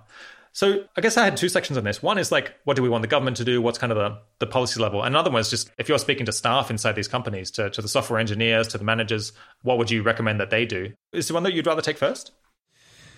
Yeah, well, if you zoom out, I think what we need here is a whole of society and whole of the private industry and public sort of response. What I mean by that is, much like in climate change, where you probably both want some more extreme cultural reactions like Extinction Rebellion to motivate faster, more urgent change.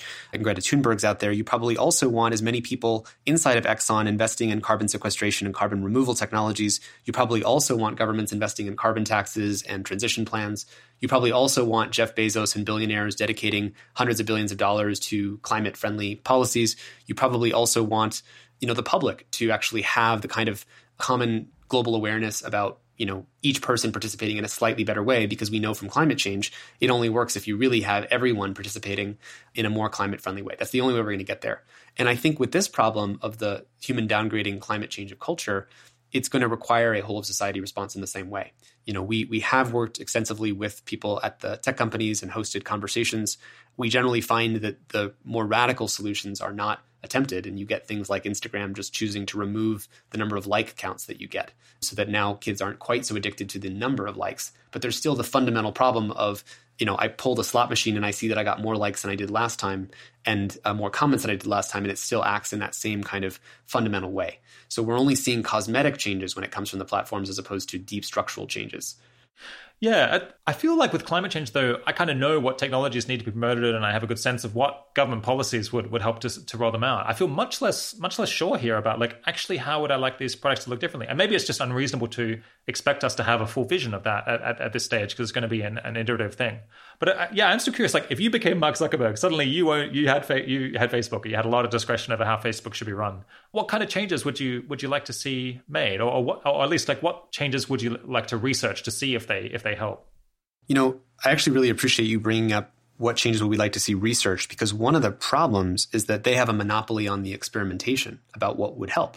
I think one of the challenges here, and people have criticized us for not offering concrete solutions, is because this is a Frankenstein which is having exponentially complex sets of impacts, positive effects on certain balance sheets, negative effects on some other balance sheets. And the only people, as we said, that know how much of those positive and negative impacts are, and could even put in place metrics, and many of the effects we're talking about are even harder to measure, but the only companies that could do that measurements are the companies themselves. And they have maximal disincentive to actually know what those harms are, because once they know what those harms are, they're responsible for them. And just so people know, this has actually led Facebook recently to want to encrypt private group communication, because now if the neo-Nazis are talking and it's all encrypted in privacy, using leveraging the cultural momentum around, hey, Cambridge Analytica and privacy, under the guise of that supposedly beneficial framework, they're using that to avoid and abdicate responsibility for even being able to moderate or know how bad certain problems are, because they're throwing away the lock and key. So I'm not meaning here to disparage the technology. I think what we need actually is whole university disciplines that are dedicated to, almost like we had SimCity, for simulating complex environments, agent-based modeling, how different behaviors result in different kinds of social outcomes. We need that kind of rapid experimentation, because there's really only a handful of people at these companies who've been there long enough with the institutional knowledge to know, oh yeah, we ran that experiment. We tried maximizing time spent to maximizing meaningful social interactions and downstream engagement. And we saw that had these 5 unintended negative consequences. So that institutional knowledge is not widely known.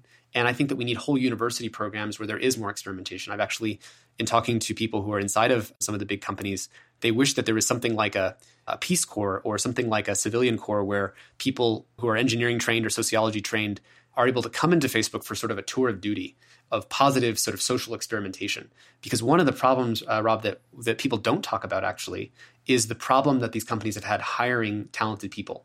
Largely, in fact, as a result of the success of, I think, these critiques in which people feel less positive about wanting to work at Facebook overall. And that actually is one of the economic levers that will cause these companies to change, is when they find that they cannot hire and retain the best talent because the talent is skeptical of the fundamental business model. And that puts pressure on them to ultimately change. But in this case, the chemotherapy can also kill the patient, because the patient is the underlying society that Facebook has, like a parasite, kind of grafted itself onto. And one of the issues is that there's actually a high turnover rate of talented employees at some of these companies. I think Twitter for a while was only retaining, the average length of retainment of an employee was like a year, which means that you can't make big radical sweeping changes because there's not enough people around who know how it worked. So I think what we need is algorithmic governance. We need more universities and programs where people can actually do simulations of what kinds of things would help. We need far more experimentation and funding for experimentation of alternative social networks. One of the exciting trends from after the film The Social Dilemma is seeing that there's many more attempts at new forms of social media in the form of either Clubhouse or Telepath or Burning Man even talking about making a new social network. And I think that's exciting that people finally feel like the public might come along to an alternative if there was enough of a better design in which that would work. Because up until now, the monopoly effects and network effect monopolies of Facebook and TikTok and so on make it very hard to depart the network that you're in. So there's actually a very big conversation here about solutions, but we should probably dig through it in a more structured way.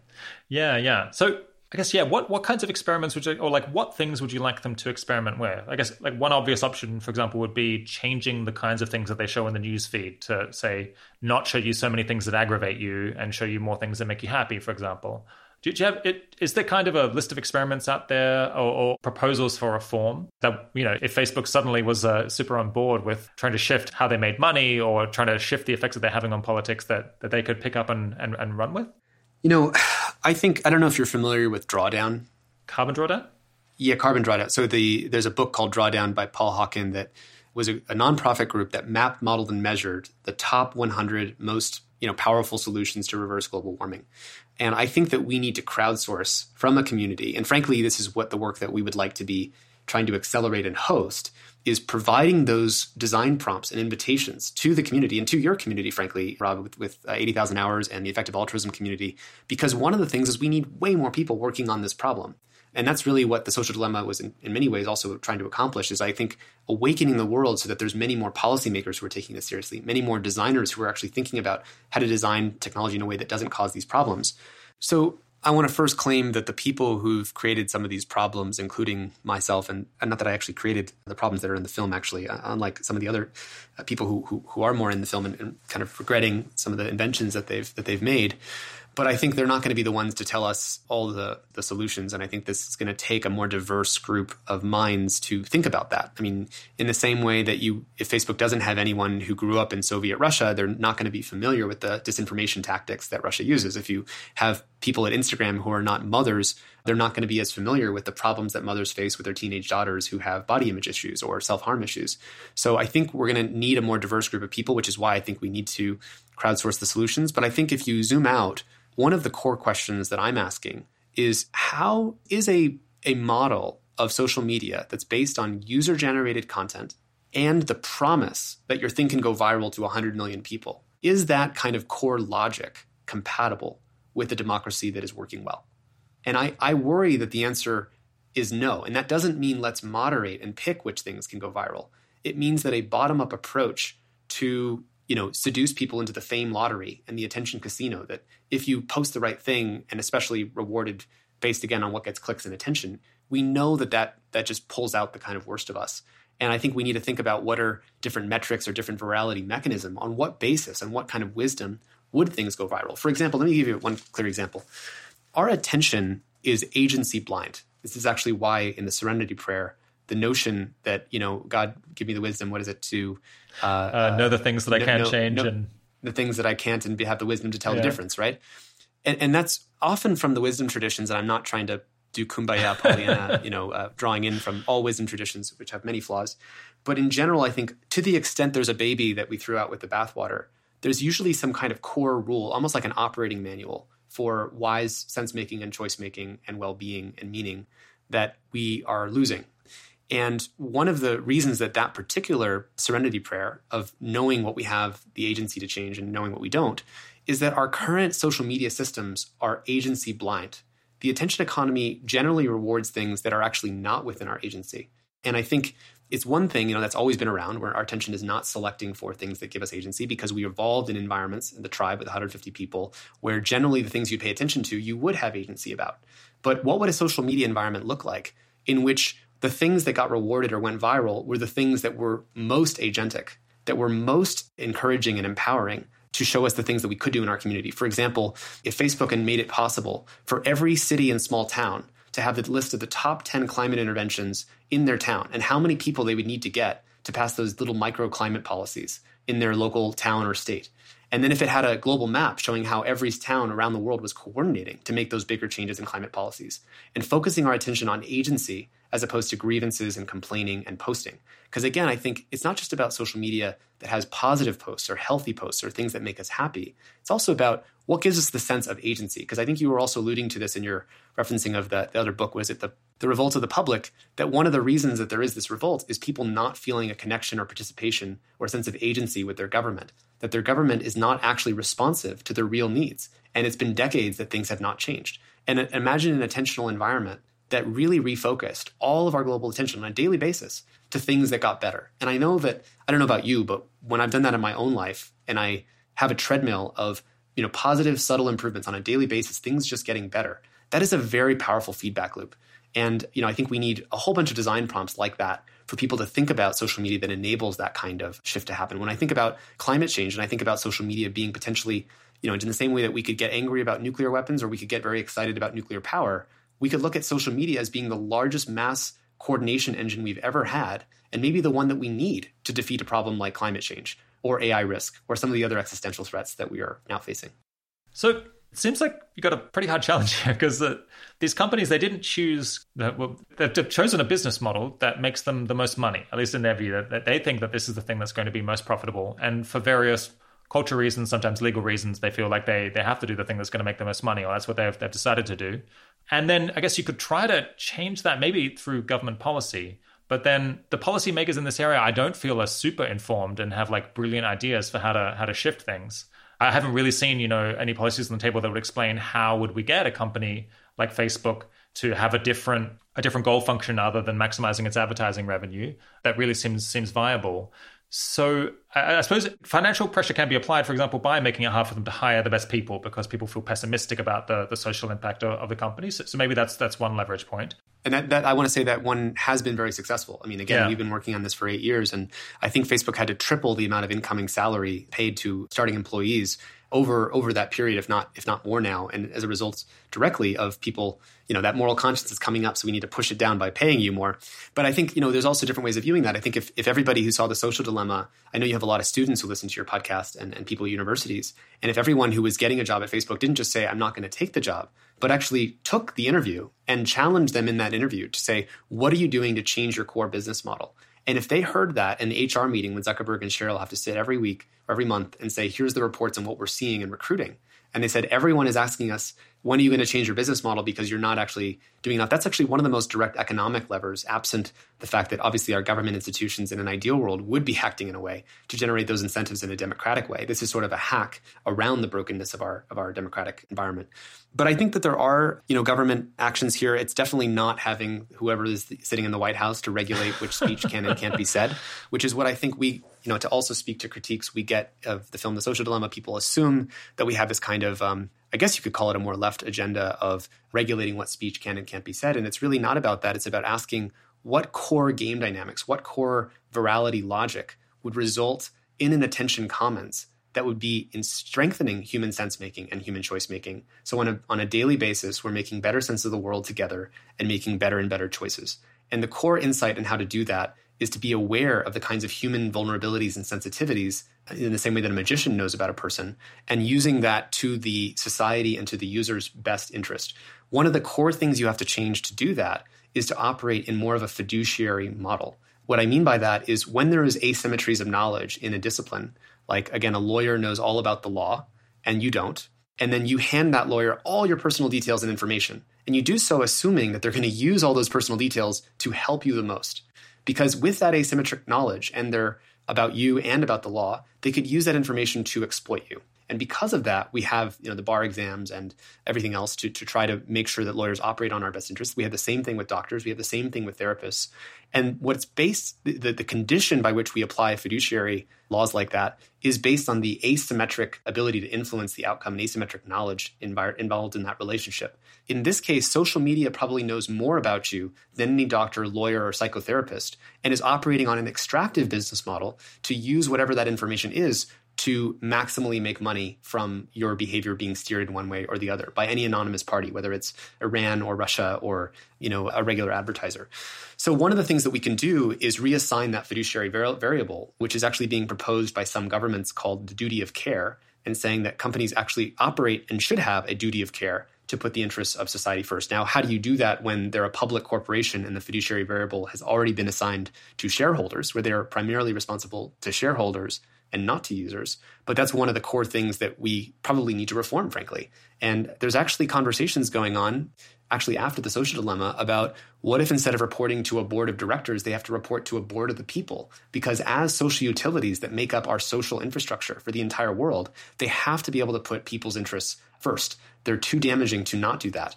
That would be an unprecedented global act that I am aware has never happened before. But I think we have to think more radically if we want to get to the kind of world that, social media is a positive, contributing, and high agency force in our societies. Yeah.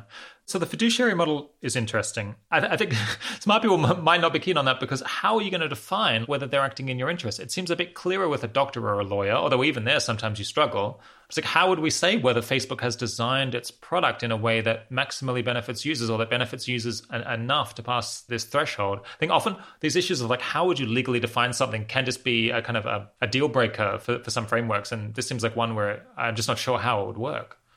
I agree. This is very difficult to say in what way would it be optimizing for not just the user, which is an individualistic frame, but the society's interest. But one thing that we do know is that by reassigning that fiduciary variable, it in one step knocks out the advertising business model. Because it's sort of like saying a doctor or a lawyer cannot operate with a business model in which they sell all the private information that they learn about their client to the highest bidder, and they'll recommend the next surgery or medicine or legal procedure or strategy based on whoever pays them the most money. You would never allow doctors or lawyers to operate in that way. So what that does categorically is nukes the advertising model. Again, not advertising for the ad, but the relationship of using asymmetric knowledge in a manipulative or extractive fashion. And that would at least pave the road. I think of this like climate change, where we need a 10-year wind down plan from this extractive model of fossil fuels.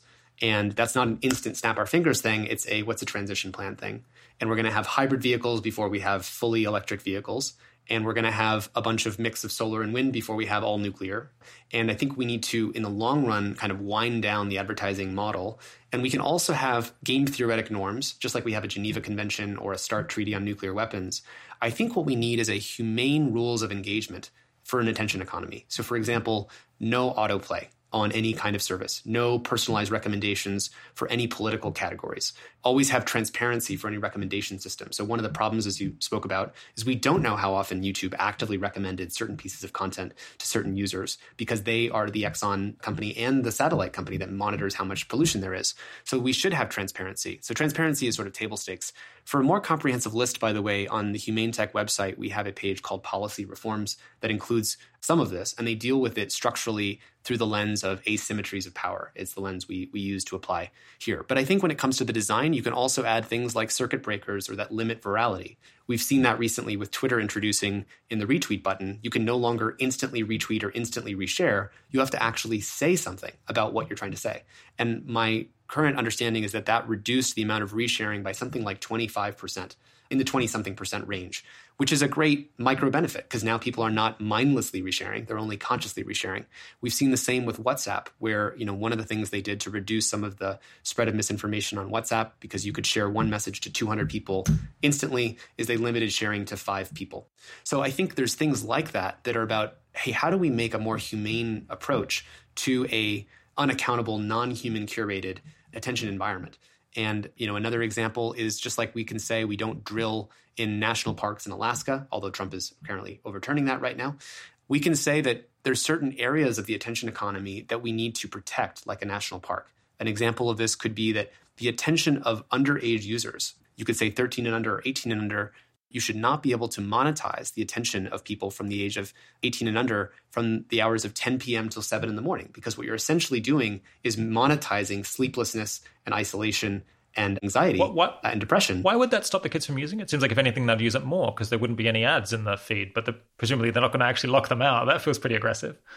Yeah, so I'm not saying so. That's correct. That it wouldn't stop the kids from using it, but it removes the financial incentives to push them to of companies. So maybe correct. So maybe they might not send notifications at that time or something like that. Or that's right. Yeah, I mean, one of the simplest things, by the way, that we've said from the very beginning that would demonstrate good faith response from the companies is to by default batch and digest notifications. I think it was actually Peter Hartree who brought us together on this podcast, who makes the Chrome extension Inbox One ready.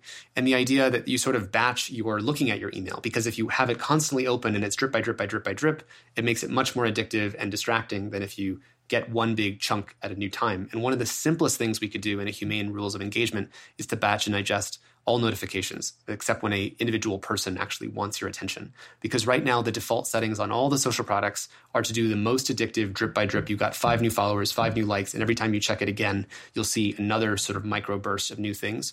I think in the future, we're going to need to audit technology products in terms of how they actually stimulate our nervous system. This might sound more aggressive, but in the same way we have an FDA for monitoring drugs, you might have some small sample of users who go into a brain scanner, and you have a sense of overall in the use of a day, what aspects of the human nervous system is this product activating? And how is that lower agency for individuals? And what are the negative impacts of there? That might sound aggressive, but when you realize that technology is getting better and better at rewarding these kinds of behaviors and more persuasive, not less, and more predictive of what will influence us, not worse, you're going to need more aggressive actions that ask, what does it mean for a person to be making mindful, conscious choices? And how can we guarantee that technology is designed for that kind of outcome? Yeah. Unfortunately, I think the FDA, I worry that the drug section actually is doing harm by slowing down access to products. So I do in general worry that there could be like significant downside or unintended consequences from some of these policy ideas. I mean, we have to speculate a bit here because we don't know exactly what those policies might look like. But let's say that you did shift the charter for Facebook away from,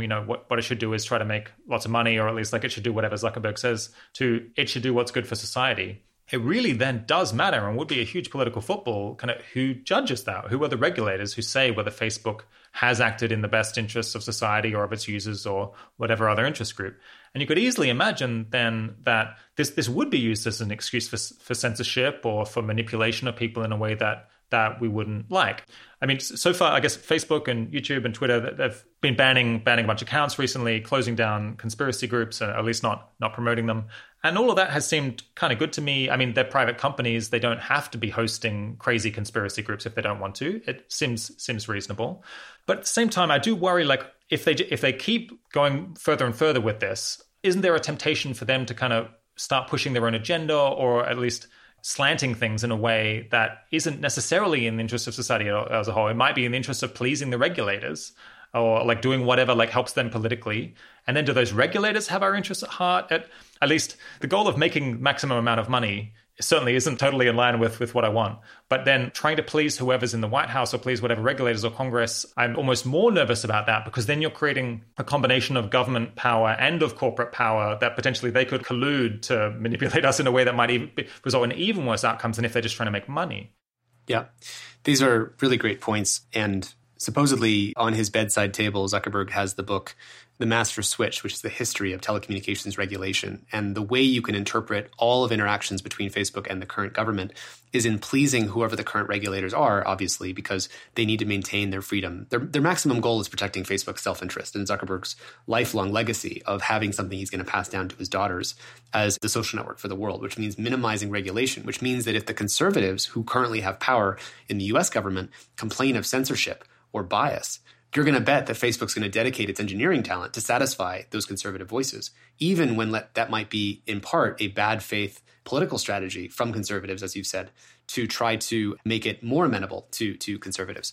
And I say that being aware of, the fact that many conservatives have rightly felt that some of the things that are getting taken down and banned tend to be more on the right-hand side of the spectrum. But I will say in counter to that fact that if you look at the broad, like top 10 most engaged posts on Facebook on a daily basis, about 9 out of 10 tend to be for very right-leaning publications, Ben Shapiro, Dan Bongino, Donald Trump for president, et cetera.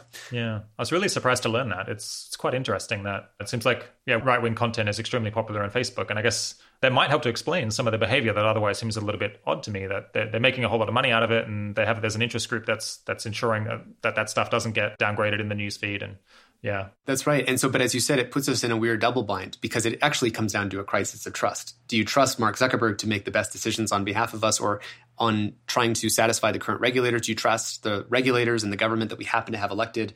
And as you said, there's a strong incentive for Facebook to say, which of the upcoming politicians have the most pro-tech policies? And then we'll just like invisibly tilt the scales towards all those politicians, which, you know, I think people need to get that Facebook is a voting machine, and voting machines are regulated. It's just that it's an indirect voting machine because it controls the information supply that goes into what everyone will vote on. And just like if I'm a private, entrepreneur, I can't just create an LLC for a new voting machine company and just place them around society. We actually have rules and regulations about how voting machines need to work so that they're fair and honest and so on. And obviously we enter into another paradox where if we want Facebook to really be trustworthy, it should probably have completely transparent algorithms in which everyone can see that there's no bias. But once they make those algorithms transparent, there'll be maximum incentive to game those algorithms and point AIs at literally simulating every possible way to game that system, which is why we have to be really careful and thoughtful about what is really, I think, at the heart of this conversation is what is the new basis of what makes something in this position, a technology company with all of this asymmetric knowledge, data, and collective understanding of 3 billion people's identities, beliefs, and behaviors. What would make anyone in that position a trustworthy actor? Would you trust a single human being with the knowledge of the psychological vulnerabilities and automated predictability of 3 billion human social animals?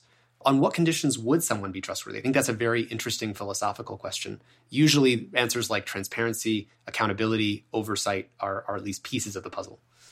Yeah. It seems like, we're in a very difficult spot here. None of the solutions, or like all of the solutions seem tricky. But how much discretion does Zuckerberg have over what Facebook does? Because as I understand it, he owns a majority of the voting shares. So if he says we're actually going to like sacrifice some revenue here for some other goal, can he do that? Yes, that's actually one of the unique things about Facebook's stock structure is that he has a super sort of, I forgot what they call it, but he basically has control over the company, regardless of if there's a majority shareholder view that he needs to be replaced even. Obviously, like anything, it comes down to trust, because with someone in that position, they could be a benevolent dictator and use it to totally, upon seeing all these things, say, my goal and my legacy is to transform Facebook away from all the problems that we now know to be existing. And he could actually do that, even if it would result in far less money and revenue, because he has this unique unilateral control. The problem is that so long as Zuckerberg is in denial about some of these core issues, he will not make that choice. And I actually know several, you asked about theories of change and other strategies beyond employee pressure and recruiting pressure. One of the other strategies that has been tried is shareholder pressure. And there have been shareholder resolutions attempting to get Facebook to take much more radical action, but they failed exactly because of the fact that he has this special voting influence. Yeah. So one argument that Zuckerberg has made in the past is that we shouldn't be trusting the management of Facebook to decide what ideas get promoted.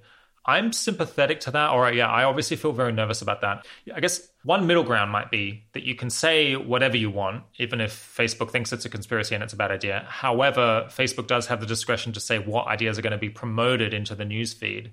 Do you think you could get some mileage there where that might both appease the free speech people? Because in practice, they're not being prevented from saying something. It's just that Facebook is putting its thumb on the scale of what content they think warrants promotion. And in fact, there's no way out of that because they have to choose among stuff. They're choosing on some basis. Why not choose based on like whether they think it's true as like one factor at least, rather than just like, does this make people angry or does this cause people to click and so on? Yeah, that's exactly right. And that's exactly what we're seeing right now with regard to the US elections, where Facebook and Twitter took very aggressive strategies in saying that the results of the election are not yet called. And they basically coordinated, not in the sense of who they wanted to win the election, but they coordinated to make sure that there was no articles definitively claiming a result or victor of the election until a majority of news outlets had done so. The problem is, again, who do you trust? Because one of the challenges we face is that when you have a president who asserts that the entire voting elections are illegitimate, and typically the president carries with him or her incredible authority and the maximal authority, we're not used to presidents that assert things without any basis of facts. It may be the case, as has been the case here, that you can find evidence of some small amounts of voter fraud or delegitimacy after the fact, but you have to ask, is this a good faith attempt to discover the truth, or is this simply a political claim to do that? Can you think of any changes that they could make that would be good for politics or good for users, good for the world, that wouldn't cost them anything, like wouldn't actually cost them any revenue, or like might even make them more money? Are there any win-wins here that wouldn't require a deeper structural change? Rob, that's such a good question. I want to say that to give the folks at Facebook credit, they have made many changes that have actually decreased revenue and decreased engagement for the good of lowering addiction or decreasing political polarization. I mean, even Twitter, for example, Jack Dorsey chose in October 2019 last year that he was going to ban political advertising on Twitter. And you can choose to make a decision like that. And yes, you're going to hurt revenue, but really it's actually a small percentage of revenue, which Facebook is keen to point out. I think it's something only like 1% of Facebook's revenue. However, 1% is in the billions and billions of dollars. And there's arguments about, again, political advertising actually enabling the opposite of the incumbents, the newcomers, to actually win an election, as opposed to if you didn't have political advertising, you just reward the incumbents through the asymmetry of existing power structures. When it comes to, what could they do? This is really hard.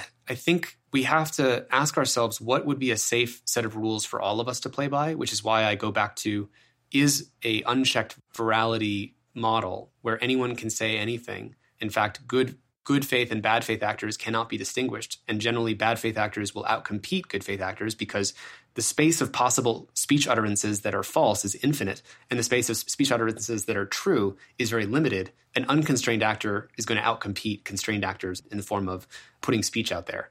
And I think the thing that you pointed out, Rob, is that what we've done is we have to distinguish between freedom of speech and freedom of reach, because there's a difference between being able to post any piece of text or content versus having some kind of God-given right to a football stadium-sized audience. And typically, when it comes to any technology, the greater the power, the greater the responsibility and accountability that we also couple with that power. So I can go buy a pair of kitchen knives without getting a background check or showing an ID from a kitchen store. But if I want to buy a gun, I usually have to do either a background check, show my driver's license and ID, so that I'm a valid U.S. citizen, and possibly even get training for how to use a gun. Whereas in this case, I think we have not actually treated social media broadcast as a form of dangerous weapon that actually has exponential psychological influence capacities. A 15-year-old with her Instagram account can reach 10 million people. And that 15-year-old is not operating on journalistic ethics, fact-checking, accountability, or issuing corrections when she makes a mistake. So again, I think part of what we need here is a new, almost like broadcasting standard, which we used to have, by the way. We used to have Saturday morning cartoon protections. We used to have a fairness doctrine for political speech. I think one research question for the audience of people listening to you here is, what would a fairness doctrine look like for a networked information ecology? How could these platforms prove that there's more of a fair, not just once I go a little bit to the right, it sends me further to the right, or I go a little bit to the left, it goes further to the left. But when I go to the right, it shows me a constructive counterargument to what I've just seen, not a cynical, deconstructive counterargument, which is one of the problems of supposedly best solution to speech is counter speech. In a limited attention economy, you cannot depend on people having an infinite set of counter speech they're going to be looking at. So we also need to enrich context. I think one of my favorite phrases is from Brewster Kahle, who runs the Internet Archive, that the best solution to free speech is better context. Because in an environment where attention and conscious energy is limited, meaning people are not going to spend days and weeks reading books and relitigating every single topic and whether the climate CO2 hypothesis is actually fully legitimate or do we want to relitigate that. We need better ways of building on top of the shoulders of giants and coming to establish truths and building on them as opposed to relitigating everything. And that's one of my concerns is, how do we have a sense-making environment more like Wikipedia, which I would call more of a humane technology because it provides more of a ground to stand on instead of trying to relitigate every possible view. Yeah, let me put two things to you. So one thing, it was very interesting that Twitter just basically said no political advertising, sorry. Given that it's only 1% of advertising revenue, maybe that does make a whole lot of sense, though, because that's the thing that's bringing them so much grief in the public debate, and that one of the things that people have the most policy concern about. And they're like, well, this is a threat to our whole business, and it's only 1% of the money anyway, so let's just sell cars and socks and stuff. That would kind of make sense. And right. So it's possible that Facebook should follow that lead, although, as you point out, is that good? Is that bad? Maybe it's complicated, because you also want people to be able to share political views that maybe people don't already believe. Another one is, I know plenty of people who've largely just stopped using Facebook. And one of the reasons is that they didn't think it was enhancing their life, all things considered. So you could imagine a world where Facebook designs this thing to be extremely engaging in the short term, and that does work to boost engagement in the short term. But then people they're reflecting on New Year's Day or just before New Year's, and they're like, I don't think Facebook's really benefiting me. I'm going to start using this a whole lot less. And then they successfully do it because it's addictive, but it's not so addictive that you can't break the habit if you're really committed to it. And so maybe it is in Facebook's interest to develop a product that does cause people to, on reflection, think, yeah, this has made my life better, and it's informed me. It hasn't just caused me to get angry. Yeah. Do you have any thoughts on that?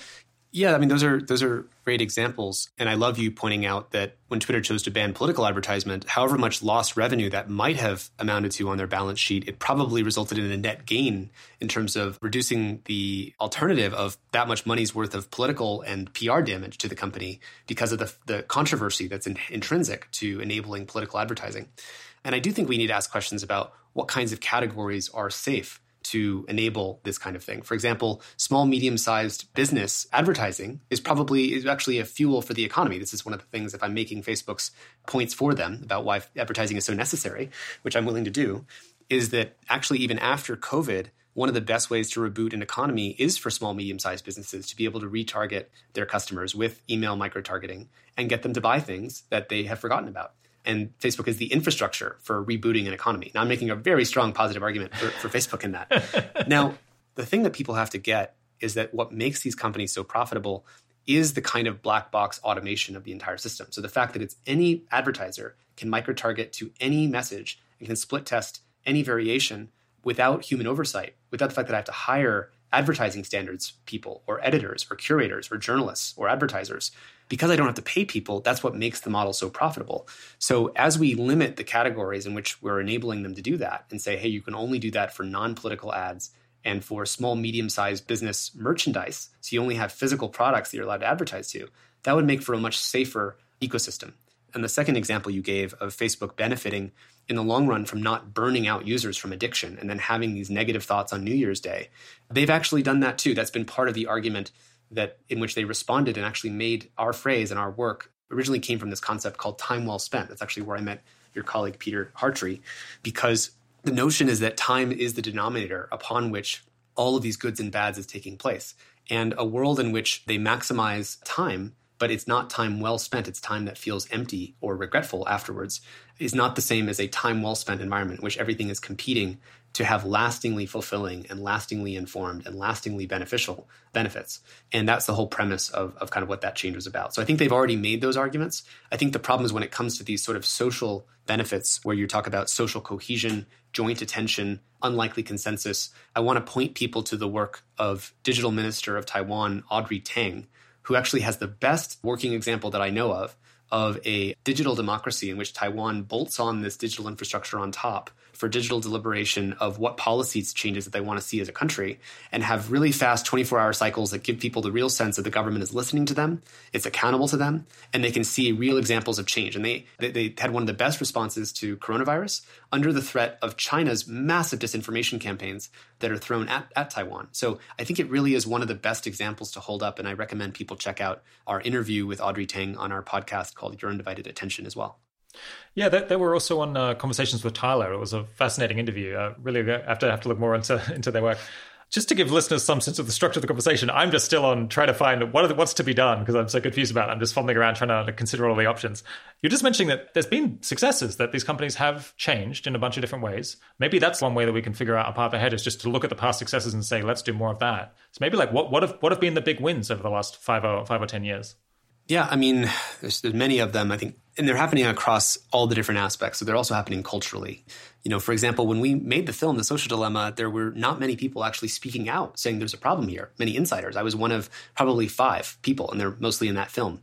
Now there's many, many, many more insiders that are speaking out about the problem, and that also is accelerating. And I would say that's a positive change because it forces more change to happen. One of the best product examples is the one that everyone now has in their own hand, which is the Apple screen time and digital well-being features. Now, this is a tiny, tiny, tiny baby step in the right direction because this is really not the kind of solution that we really need. But the fact that we could prove that a cultural movement called Time Well Spent and raising awareness about that problem could convince, the handful of 50 designers at Apple to ship on more than 1 billion phones and Macs, by the way, because now screen time is built into every Mac, a system that lets you see how much time you're spending on various products and against their business interest of maximizing engagement, because Apple's business model is actually not based on advertising or engagement. One of the other positive developments on the Apple side is actually decreasing the profitability of personalized advertising. Because one of the things that Apple's been able to do just recently in iOS 14 is remove the personalization cues. They now make it an option. When you open an app, it will say, I think starting in January, actually, it's shipping a little bit late. Do you want to let this app track you? And of course, everyone's going to say no.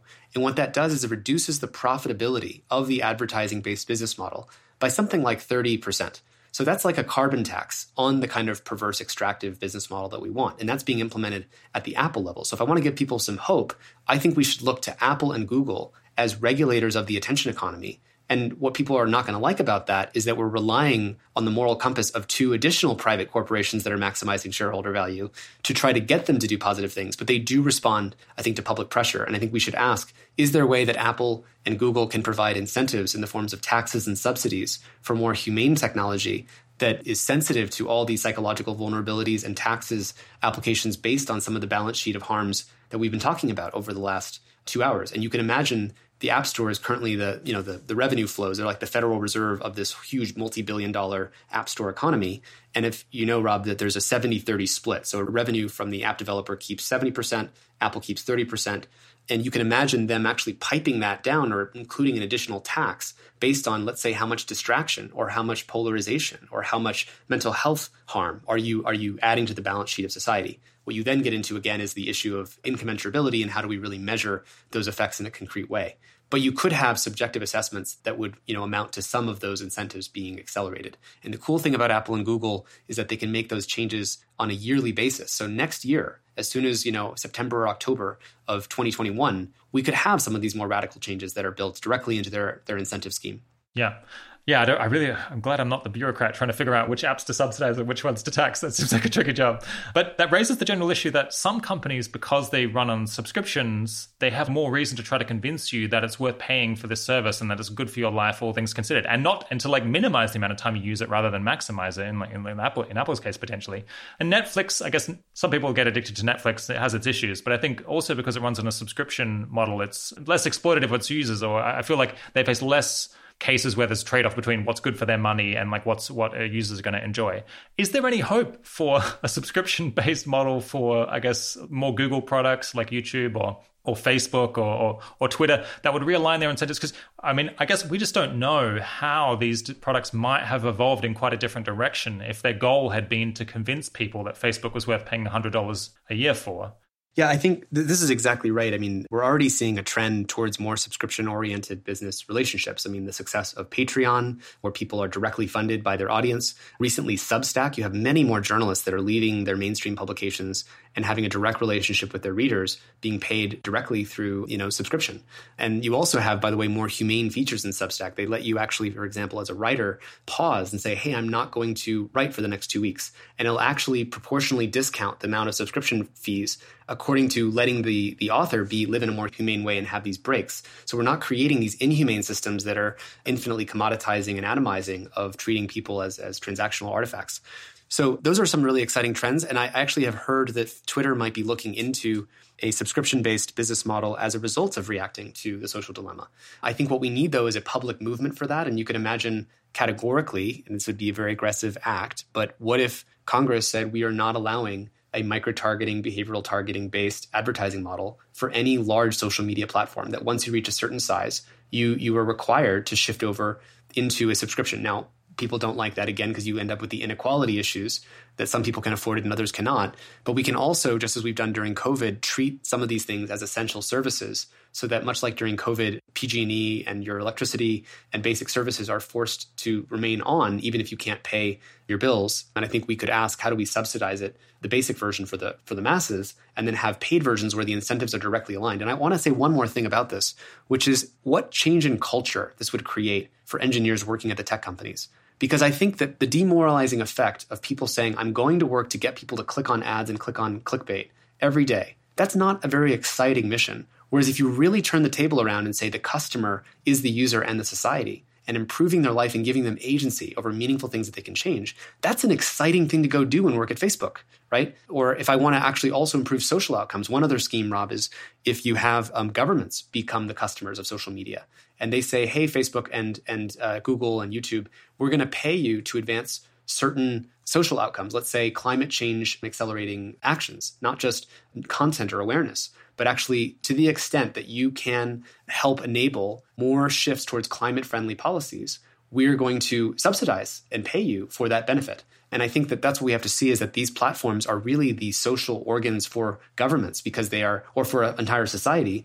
And that means that the customer isn't just the individual user paying with their credit card. It's actually the entire society and government that wants to see their society improved. And I want to say also that I've never been more hopeful that at least if we have a Biden administration, as opposed to the current Trump administration, which I don't think would tackle any of these issues or would do so in a way that people wouldn't trust, I'm really hoping that this may provide some opening for how we tackle these issues at a systemic level. And I will say Andrew Yang, when he ran for president, actually said he would create a department of the attention economy at the White House level to engage with these issues in an ongoing way and convene conversations about how do we accelerate these changes and reduce the harms that we've been talking about. Yeah. There's something very odd about the advertising model, or that just strikes me as perverse, which is that if you look at how much money they're making from users per hour of engagement, it's really a pittance. We're talking like tens of cents for like an hour that you spend on Facebook if you're a US user. And so if you think like, wouldn't I rather buy them out to like have my interests at heart, or like to try to make the product nice to me? And all I'd have to do was pay them 10 or 20 cents an hour. And, you know, most, like even someone making minimum wage might be interested enough. And you face this with TV as well. Like someone watching television. I think I tried to calculate how much are people paid per hour of ads that they watch when they're in terms of like the programming. So how much revenue are they gaining? I can't remember here, but again, I think it was like tens of cents like per hour of watching ads. And there's something so odd that you would never let someone boss you around or tell you what to do for so little money. And yet, because you're not quite aware of how the way that your time is being shaped by the fact that you haven't paid for the service, and you're not given the option to opt out, yeah, it's there's something just like fundamentally odd.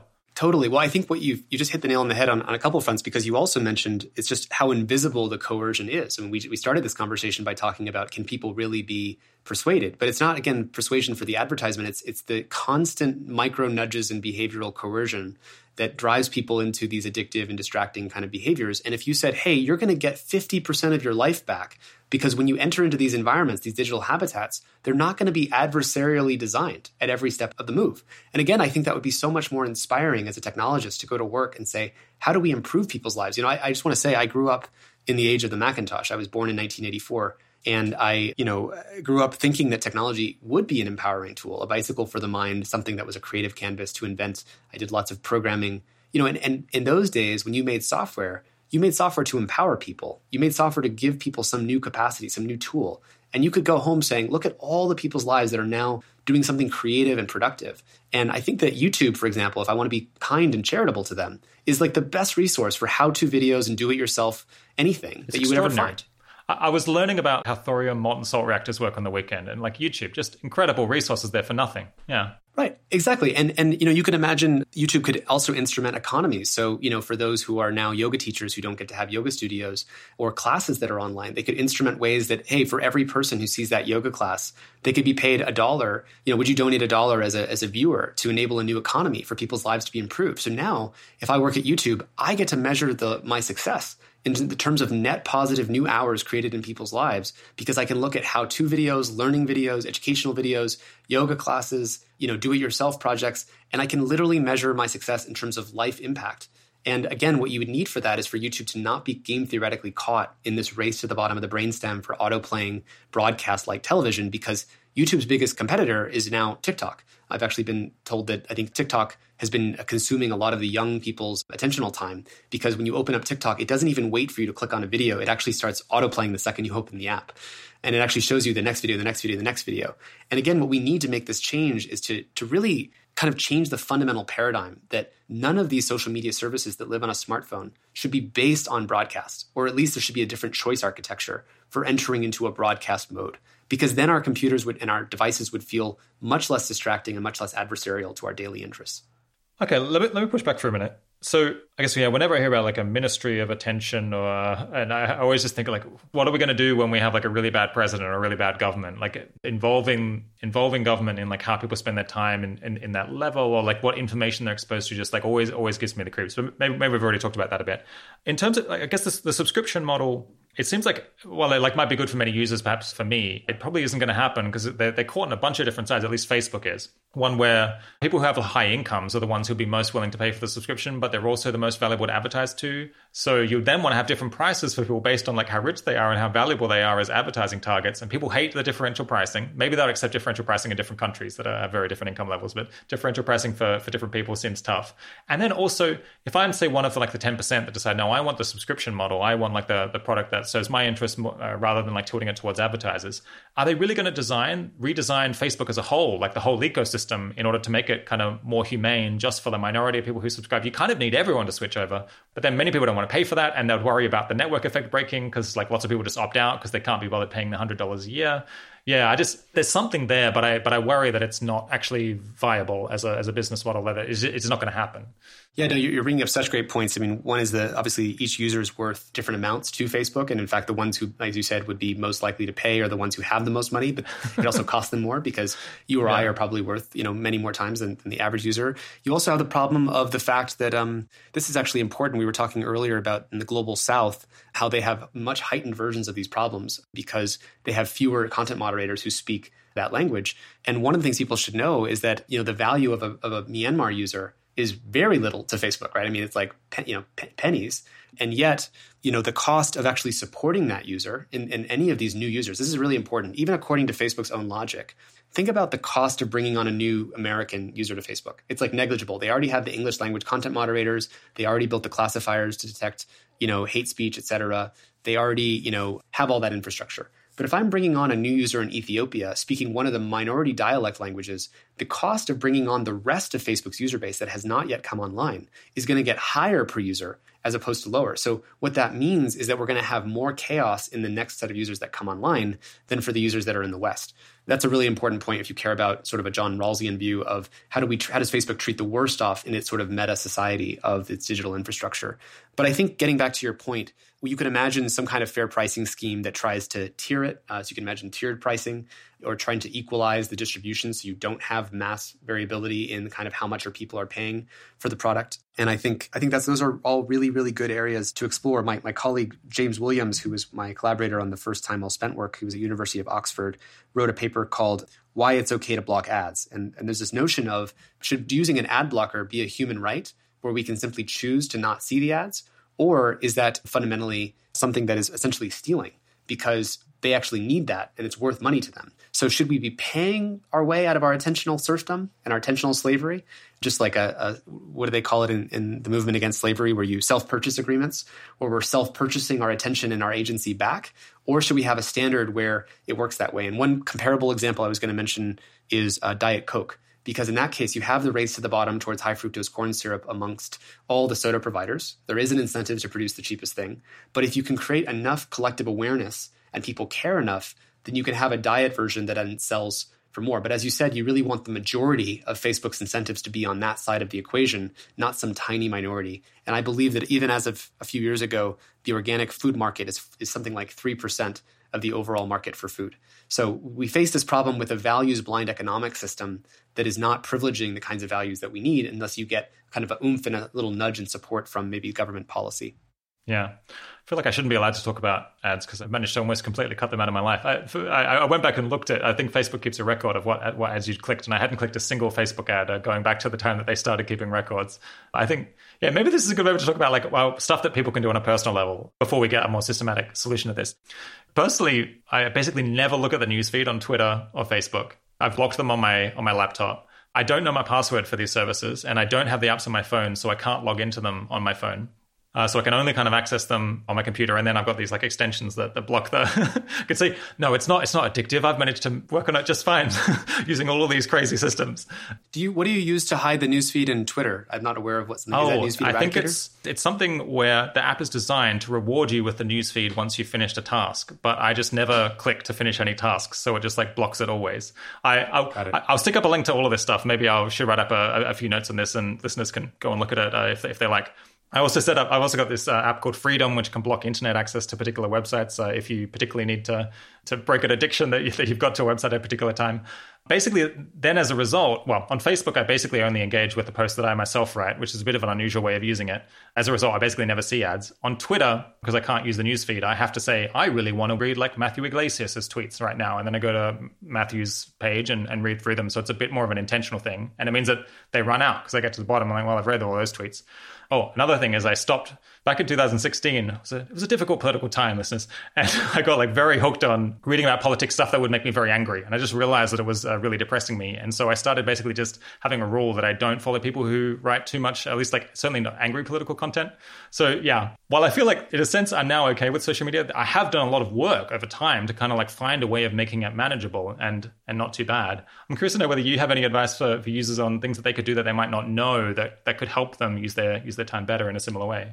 Yeah, well, I love these examples that you're mentioning. And I think also what it highlights, obviously, is we don't want a world where only the micro few, know how to download the exact Chrome extensions and set up the password protecting hacks. And, it's sort of like saying we're going to build a nuclear power plant in your town. And if there's a problem, you have to get your own hazmat suit. We don't want a world where the Chrome extensions we add are our own personal hazmat suits. And it's sort of like with COVID. I mean, I don't understand why, for example, vitamin D, zinc, and vitamin C and quercetin and bromelain are not just the common recommendations for everyone. Like, why don't we have the common precautions be standard kind of recommendations for the world and make that the thing that's best for everyone, the default setting? And this is kind of a Rawlsian view of how do we make this work for everyone as opposed to, who knows the secret to be a little bit less addicted. And increasingly, there's a cognitive inequality too, where, some who can afford or know or have the inside knowledge will have greater competitive capacity in a society because they're able to hold and manage their attention better than those who are left with the default setting. So I just want to say that first before we really get into a more egalitarian, view of what can people do. We have a page on our website called Take Control on humanetech.com where I really recommend people check out some of those tools. It starts with, first of all, an awareness that all this is happening, which might sound like a throwaway statement to make, but you can't change something if you don't care about changing it. And I think people need to make a real commitment to themselves and saying, what am I really committed to changing about my use of technology? And I think once you make that commitment, then it means something when you say, I'm going to turn off notifications. And what I mean by that is really radically turning off all notifications except when a human being wants your attention. Because one of the things is that most of the notifications on our phones seem like they're human beings who want to reach us because it says that these 3 people commented on your post. But in fact, those are invented by those AI's machines to try to, lure you back into another addictive spiral. And so I think, that's one thing. I mean, you've already mentioned some of these Chrome extensions, deleting things off your phone, the apps, changing the login information so you don't know the password. I think those are great. I think when I think about the sense-making environment, reducing the outrageification of who we're following. So I look at most, news sources have devolved into outrage media, the left and the right, so MSNBC, Fox News, Gateway Pundit, these things are mostly created to create outrage. And I think it'd be nice if there was almost a social shaming mechanism so that built on the top of everyone's profile, there was some notion of how much of what you're looking at news-wise is sort of outrage media. And there's a sense that we don't want to be seen as, consuming that stuff. I think what we also need is to ask who are the most sort of transcendent and include, dialectic-based thinkers that we find on the internet. Ironically, I probably wouldn't show up that way because people view me as a more one-sided figurehead for the problems of technology. But I think that each of us could probably point to people who are constructively looking at, argument, counter-argument, and synthesis. And I think that if we had some mechanism for asking who are those voices and how do we reward them with more attention and more of our attention, I think those are great tips. I mean, this goes on for forever because there's so many different things that people can do. And again, I recommend people check out, our website, humanetech.com, Take Control. Yeah, interesting. I worry that I feel like to some extent I can get away with this because other people aren't doing it. If other people started doing this, then I suppose the economic logic would be that they'd have to find a way to stop you from doing it. So I guess we've seen this a little bit with Reddit, which I use on, I don't have the app. I just use it in the browser and I have an ad blocker. They're now trying to force you to use the app basically and make it almost impossible to access any of the content on your phone without the app because then of course you're within their system. Totally. And we're seeing the same thing with ad blockers where it used to be that you could just do an ad blocker. And now actually, because enough people are doing it, you go to any website, they'll detect that you're using an ad blocker and ask, do you want to pay a subscriber fee to access our content? And so I actually feel fair game to them there. I mean, if you're a writer and you're like, well, I make my money through advertising and haven't bought a subscription. So if you don't want to see the ads, then you should buy a subscription and otherwise you can't see the stuff. I guess, I don't know. It seems It's inconvenient, but I can maybe that kind of nudge towards a subscription system is the way we want to go. In the long run, I do think that. And I also think that actors like Apple or Google, which are sort of central traffic points, could be better at instrumenting the subscription-based business model. We didn't talk about that, but they could make it much easier to even have like a monthly budget of, let's say, $25 a month or something, which gets allocated to the applications that are in a subscription-oriented way, the ones that you use the most and help you the most on retrospect. And so money is flowing directly based on retrospective views of what was helpful and helped us spend our time in the ways that was fulfilling and constructive and high agency, as opposed to having it be spent coupled directly with time spent or engagement. Yeah. What do you worry most about being wrong about? Well, that's a really good question. I'm certainly self-critical about, I'll say this in the abstract first. One of my worries about the attention economy is it's very easy to get a false sense that you're right, no matter what you're coming from. Because the audience of people listening is so vast, everyone can get kind of captured by their audience for the perspective that they end up taking, right? So there's going to be people who are, as I already know, there's critics of mine who are very pro-technology and techno-utopian and techno-libertarian, and they get rewarded by their audience the more they say that blockchain is going to save the world and AI is great and we just need to build more and faster and deregulate everything. And they get infinite evidence of positive social feedback for those statements, just as I get evidence and for positive social feedback by those who, appeal to what I'm believing. So what I worry about, to answer your question, is any kind of self-delusion. I mean, I think we need to be always aware and asking with beginner's mind, how would I know that I'm wrong? And it's tricky, especially because in our work, the issues are changing day to day and week to week. And YouTube has taken large actions in English, by the way, for the most part, to reduce some of the borderline content and conspiracy sort of radicalizing issues that have come up.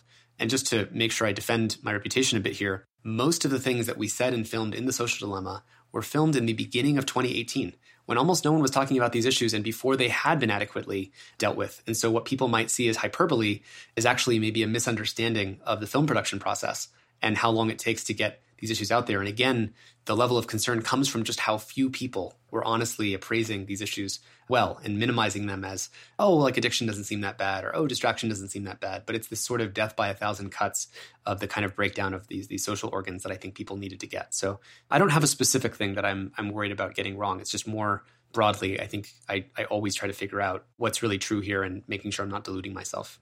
Yeah. One thing we haven't talked about is, I guess back in 2015-16, when I was feeling like using social media was damaging my well-being, I saw there was a bunch of preliminary research which suggested that use of social media or using social media a lot was associated with an unhappiness or depression or possibly suicide, anxiety, that kind of thing. And I share a bunch of those studies. It seems like over the years, as more has come in and maybe the quality of the research has gotten a bit better, it seemed like the effect sizes perhaps have gotten closer to zero, or like the studies have become more equivocal. There's some that suggest it has an effect on well-being and some that suggest that it doesn't. And maybe I slightly worry that I jumped the gun on that based on my personal experience, and perhaps Facebook for most people just doesn't make a huge difference to their experience of life. Do you have any sense on where the research stands there? I know this isn't your area of expertise in particular, but... Yeah, I really point to Jonathan Haidt's research here because he's the one who did kind of the meta-analysis of especially those counter views by Orban and Shabalsky, I think is the name. He's better equipped to speak to, I think, some of the limits of those studies on especially young or adolescent mental health, especially teenage girls 10 to 14. The thing that seems to be jumping out of the data is teenage girls 10 to 14 tend to have the most trouble. I mean, essentially, when you are saying who you are is how you look. And we only like you if you look different than you actually do. And you have a system of media that privileges the visual form of identity. For teenage girls, this is a damaging thing to be constantly under this sort of surveillance. I mean, it's already bad enough being a kid, but everyone is talking about now how their daughters. I think Joe Rogan was even speaking about this on another episode I listened to before I went on his podcast. That he showed his guest a picture of his 14-year-old daughter and said, "My daughter looks like she's 20 years old in this photo."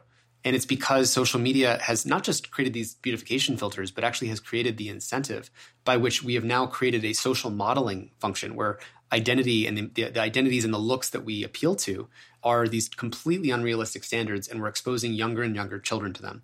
And I care a lot about how this affects kids. I grew up in I felt like a balanced environment, and I grew up with Saturday morning cartoons. And I use that example a lot because I think whether it's Mr. Rogers or if you haven't seen the film Won't You Be My Neighbor about Mr. Rogers, you get a sense for how differently we treated the development of childhood thinking and brains back then. I mean, the shot length was incredibly long. You have these images of children in awe and in slow motion, really responding and hanging on every word to what he's saying. And the lessons are about basic kind of compassion and goodness, and not just sort of who's the most famous starting at age 10 years old. And I think that, the incentives for these companies is to go earlier and earlier into the lives of children and to colonize them. Because just like Coca-Cola wanted to get you hooked to, Gatorade or Coca-Cola early so they could get you later on the other things, or just like Camel cigarettes invented the avatars of the cartoon camel to get kids so that was getting them early in the pipeline of their later adulthood. We're now seeing TikTok and Facebook and Snapchat in this race to the bottom for an earlier and earlier initial entry point into this, again, fundamentally misaligned environment. So again, I look at this zooming out as, what is the effect of this in the long term overall? And why are people's own intuitions that this doesn't make them feel good? I think a film that's a documentary film on Netflix does not go viral to 40 million people in 28 days by accident. It does that because I think people resonate with this is their own experience. And as much as there's many people who might critique, things that they disagree with, I think the broad strokes of what is being outlined is really urgent. And yeah, I think it's important. Yeah. There's this question of, I guess, what effect is the internet having on kids' development, and what effect is it having on well-being would be a 3-hour conversation in itself. I'll link to some of the best papers I found when I was looking into this. It seems like I suppose the social scientists are having a big they're kind of duking it out in the papers and in the blogs at the moment. So it's quite an interesting debate to follow, and it does seem like the research is coming along. We have a lot better, I think, evidence. So we've got better data sets than we did 5 years ago. So hopefully we'll get some clarity on that in time. I guess we've only got a couple of minutes left. I'm maybe keen to finish on any advice that you have for listeners who would like to go away and work on this general problem. I suppose there's so many different angles that one could take on it, and many different fields that one might go into. Yeah, are there any particularly important, valuable fields that you think would be good for people to study on, or research that you think would be especially smashingly useful for people to do? And maybe also, do you think that people should go and work in these companies currently and try to influence them from the inside, or do we need more advocacy? It's a bit of a mangled question there, but yeah, the seemingly cop-out answer is unfortunately all of the above, because, just like you want as many conscious people inside of Exxon working on changing the investment portfolio to carbon capture and sequestration and removal and reducing the amount of new oil drilling sites in their long-term investments, we also want all those changes to happen inside of the companies as much as possible. So if you're going to work at one of the tech companies, ask them in their interview process about the business model misalignments, what they're doing to fundamentally change their business model, so that they hear that and that comes up at the sort of net reviews of their HR hiring meetings, because they can see that there's a trend and long-term risk to them. I think there's just work to be done on all these different areas. We need sociological research on, I think almost simulations and agent-based modeling of what are alternative ways that social networks can fundamentally work. Is user-generated content and unchecked virality a sustainable model for a democracy? I think in the long run, a question we have to ask is, how does a Western 21st century digital democracy outcompete these digital authoritarian closed systems?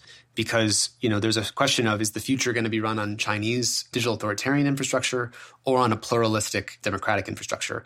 And I think we need to update even the language and concepts that we're holding on to as our guiding moral principles, because free speech in and of itself is not specific enough about the kind of information environment in which that speech goes viral, and you cannot distinguish between good faith and bad faith actors, or uninformed actors, or irresponsible actors, or unaccountable actors, and those who are genuinely aspiring to constructively make the information ecology net better. So, some projects I recommend people check out, the Consilience Project by Daniel Schmachtenberger. There's other social networks that I think are trying to tackle some of these issues, but I really just hope this talk inspires many more people to go into this field, participate, as advocates, as, potential employees, putting pressure on them, and really have the EA community, the effective altruism community, see this as one of the invisible areas of existential risk. Because if a society cannot cohere, communicate, or coordinate with each other and agree on and act on its existential threats, the rest of the issues on the EA agenda, then we're not going to get anywhere. So I just see this as the issue that is underneath all issues, because it really is gating our capacity to make reasonable progress on the rest of them. Yeah, my impression is that we need a lot more analysis of potential solutions and what effects they might have. And it's very hard to do. We were talking about it there for an hour, and we've just barely scratched the surface of the analysis that one might do on these different policy or different approaches that the companies could take, that the governments could take. And it cuts across business and management and social psychology and like individual psychology and economics and political science and all of these questions, and public choice theory. Totally. I think it seems like we really need generalists who have an understanding of the big picture and can think through the implications of, I mean, it's very hard to predict even for the best of people, but it can think through what are the implications of moving things in one direction or another. I guess another one is we've had a couple of episodes on the show before about, I guess, like incentive design and how do you align the incentives of creators and users, I guess, especially when it comes to provision of information or of public goods. We've got the interview with Vitalik Buterin and Glenn Weil on that topic. It seems like it's a difficult area to make progress in, but if you can change those fundamental incentives, then a lot of the other stuff kind of comes naturally, because then you've aligned the incentives of the people managing the system or providing the product and the users.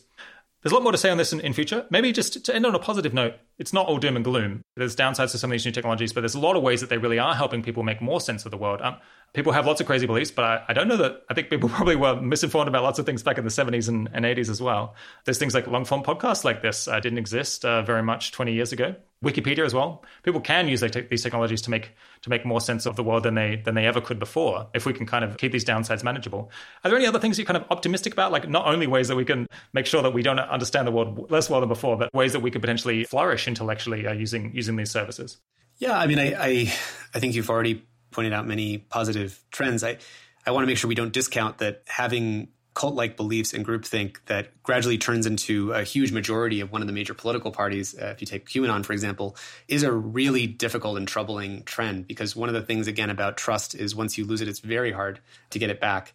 But as you said, I think what has me inspired is for the first time feeling like, tens of millions of people really now understand this problem, and I think are aware that if we don't change it, it is existential. And I think what that's doing is creating while people might feel alone in how dark the vision that you and I may have painted for some of this conversation, I think people then have the false impression that they're alone in feeling like we'll never fix it. But if the silent majority basically all feels the same way, we joke internally at Center for Humane Technology that everyone is on Team Human, they may just not know it yet, because it's sort of a omni win-win or omni lose-lose kind of game. In this world, it creates kind of the downgrading of our critical thinking capacities and cohesion is not in the benefit of one group or another. It's really something that we should all be concerned about and all fix. And I will say that I wish I could turn my email and other inboxes inside out so that more people could see how deeply it's resonating in countries around the world. I mean, people in Brazil saying this is how we got Bolsonaro, and now we're waking up and seeing that this is happening, or people in Indonesia responding to the film. So I think one thing that has me really inspired is that so many people are aware of this and seeing it as, a thing that we fundamentally have to fix. I will say with Thanksgiving coming up and people going home to their families, one thing that you might want to do is suggest watching the film with family members who you can't talk to politically anymore. And actually, after seeing the film, do a reality swap in which you take your phones and you open up both to Facebook or TikTok, whatever you use, and then swap your phones and actually scroll through, someone's feed for about 10 minutes and ask, how would I be seeing the world if this was the world that I woke up to on a daily basis? And I think that the visceral felt sense of seeing someone else's different micro reality, I think, gives us a lot more empathy for how we reclaim some common ground. My guest today has been Tristan Harris. Thanks for coming on the 80,000 Hours podcast, Tristan. Thanks, Rob. Really great conversation. I hope people get a lot from it. I just thought that I would add that it would be fantastic to see someone, I guess perhaps some of you listeners, exploring some of the loose ends that we left in this conversation, such as whether it's really the case that conspiracy theories are having a larger impact now than they used to in the past, and if so, whether we have good reason to think that that's being driven by these algorithmic recommendation services, or perhaps it's due to something else. I think there may well be opportunities to do an awful lot of good by working on some of these topics, such as how to prevent nonsense conspiracy theories getting a lot of traction. But I guess if I was going to pursue that career path, I'd really want to do some investigation to try to figure out what really is the state of the evidence on what impact Facebook, Twitter, and YouTube and other services like that are having on our political culture and our ability to flourish in our lives. Fortunately, if you want to do that, we have an especially extensive links section for this episode. That's because we did quite a bit of background research for this episode to try to figure out where we stand on these topics and come up with good questions for Tristan. If you go to the page associated with this episode on the 80,000 Hours website, you can go through and find all of the best resources, papers, articles, blog posts, sometimes tweets, and so on, in order to try to get to grips with this topic as quickly as possible, and then perhaps run with that and do some of your own research. If you do that, it would be fantastic to post what you learn on the Effective Altruism forum, so you can share it with other people and they can benefit from what you've learned, and perhaps use that information to decide if this is a problem that they'd like to work on in their own career. Speaking of the Effective Altruism community, if you haven't filled it out already, the 2020 Effective Altruism survey is open for a little longer. And if you're a regular listener to this podcast, the survey may well be aimed at you. If you'd like to make sure that that survey counts your opinions on what is most effective, your experiences with the Effective Altruism community, and what you've decided to work on, click through the link in the show notes. If you found out about Effective Altruism because of this show, it's especially valuable for you to register that so that we can quantify our impact relative to other resources that are out there. This year's survey will close on the 10th of December, so you've still got a couple of days left. The 80,000 Hours podcast is produced by Kieran Harris, audio mastering by Ben Cordell. Full transcripts are available on our website and made by Sophia Davis-Vogel. Thanks for joining. Talk to you again soon.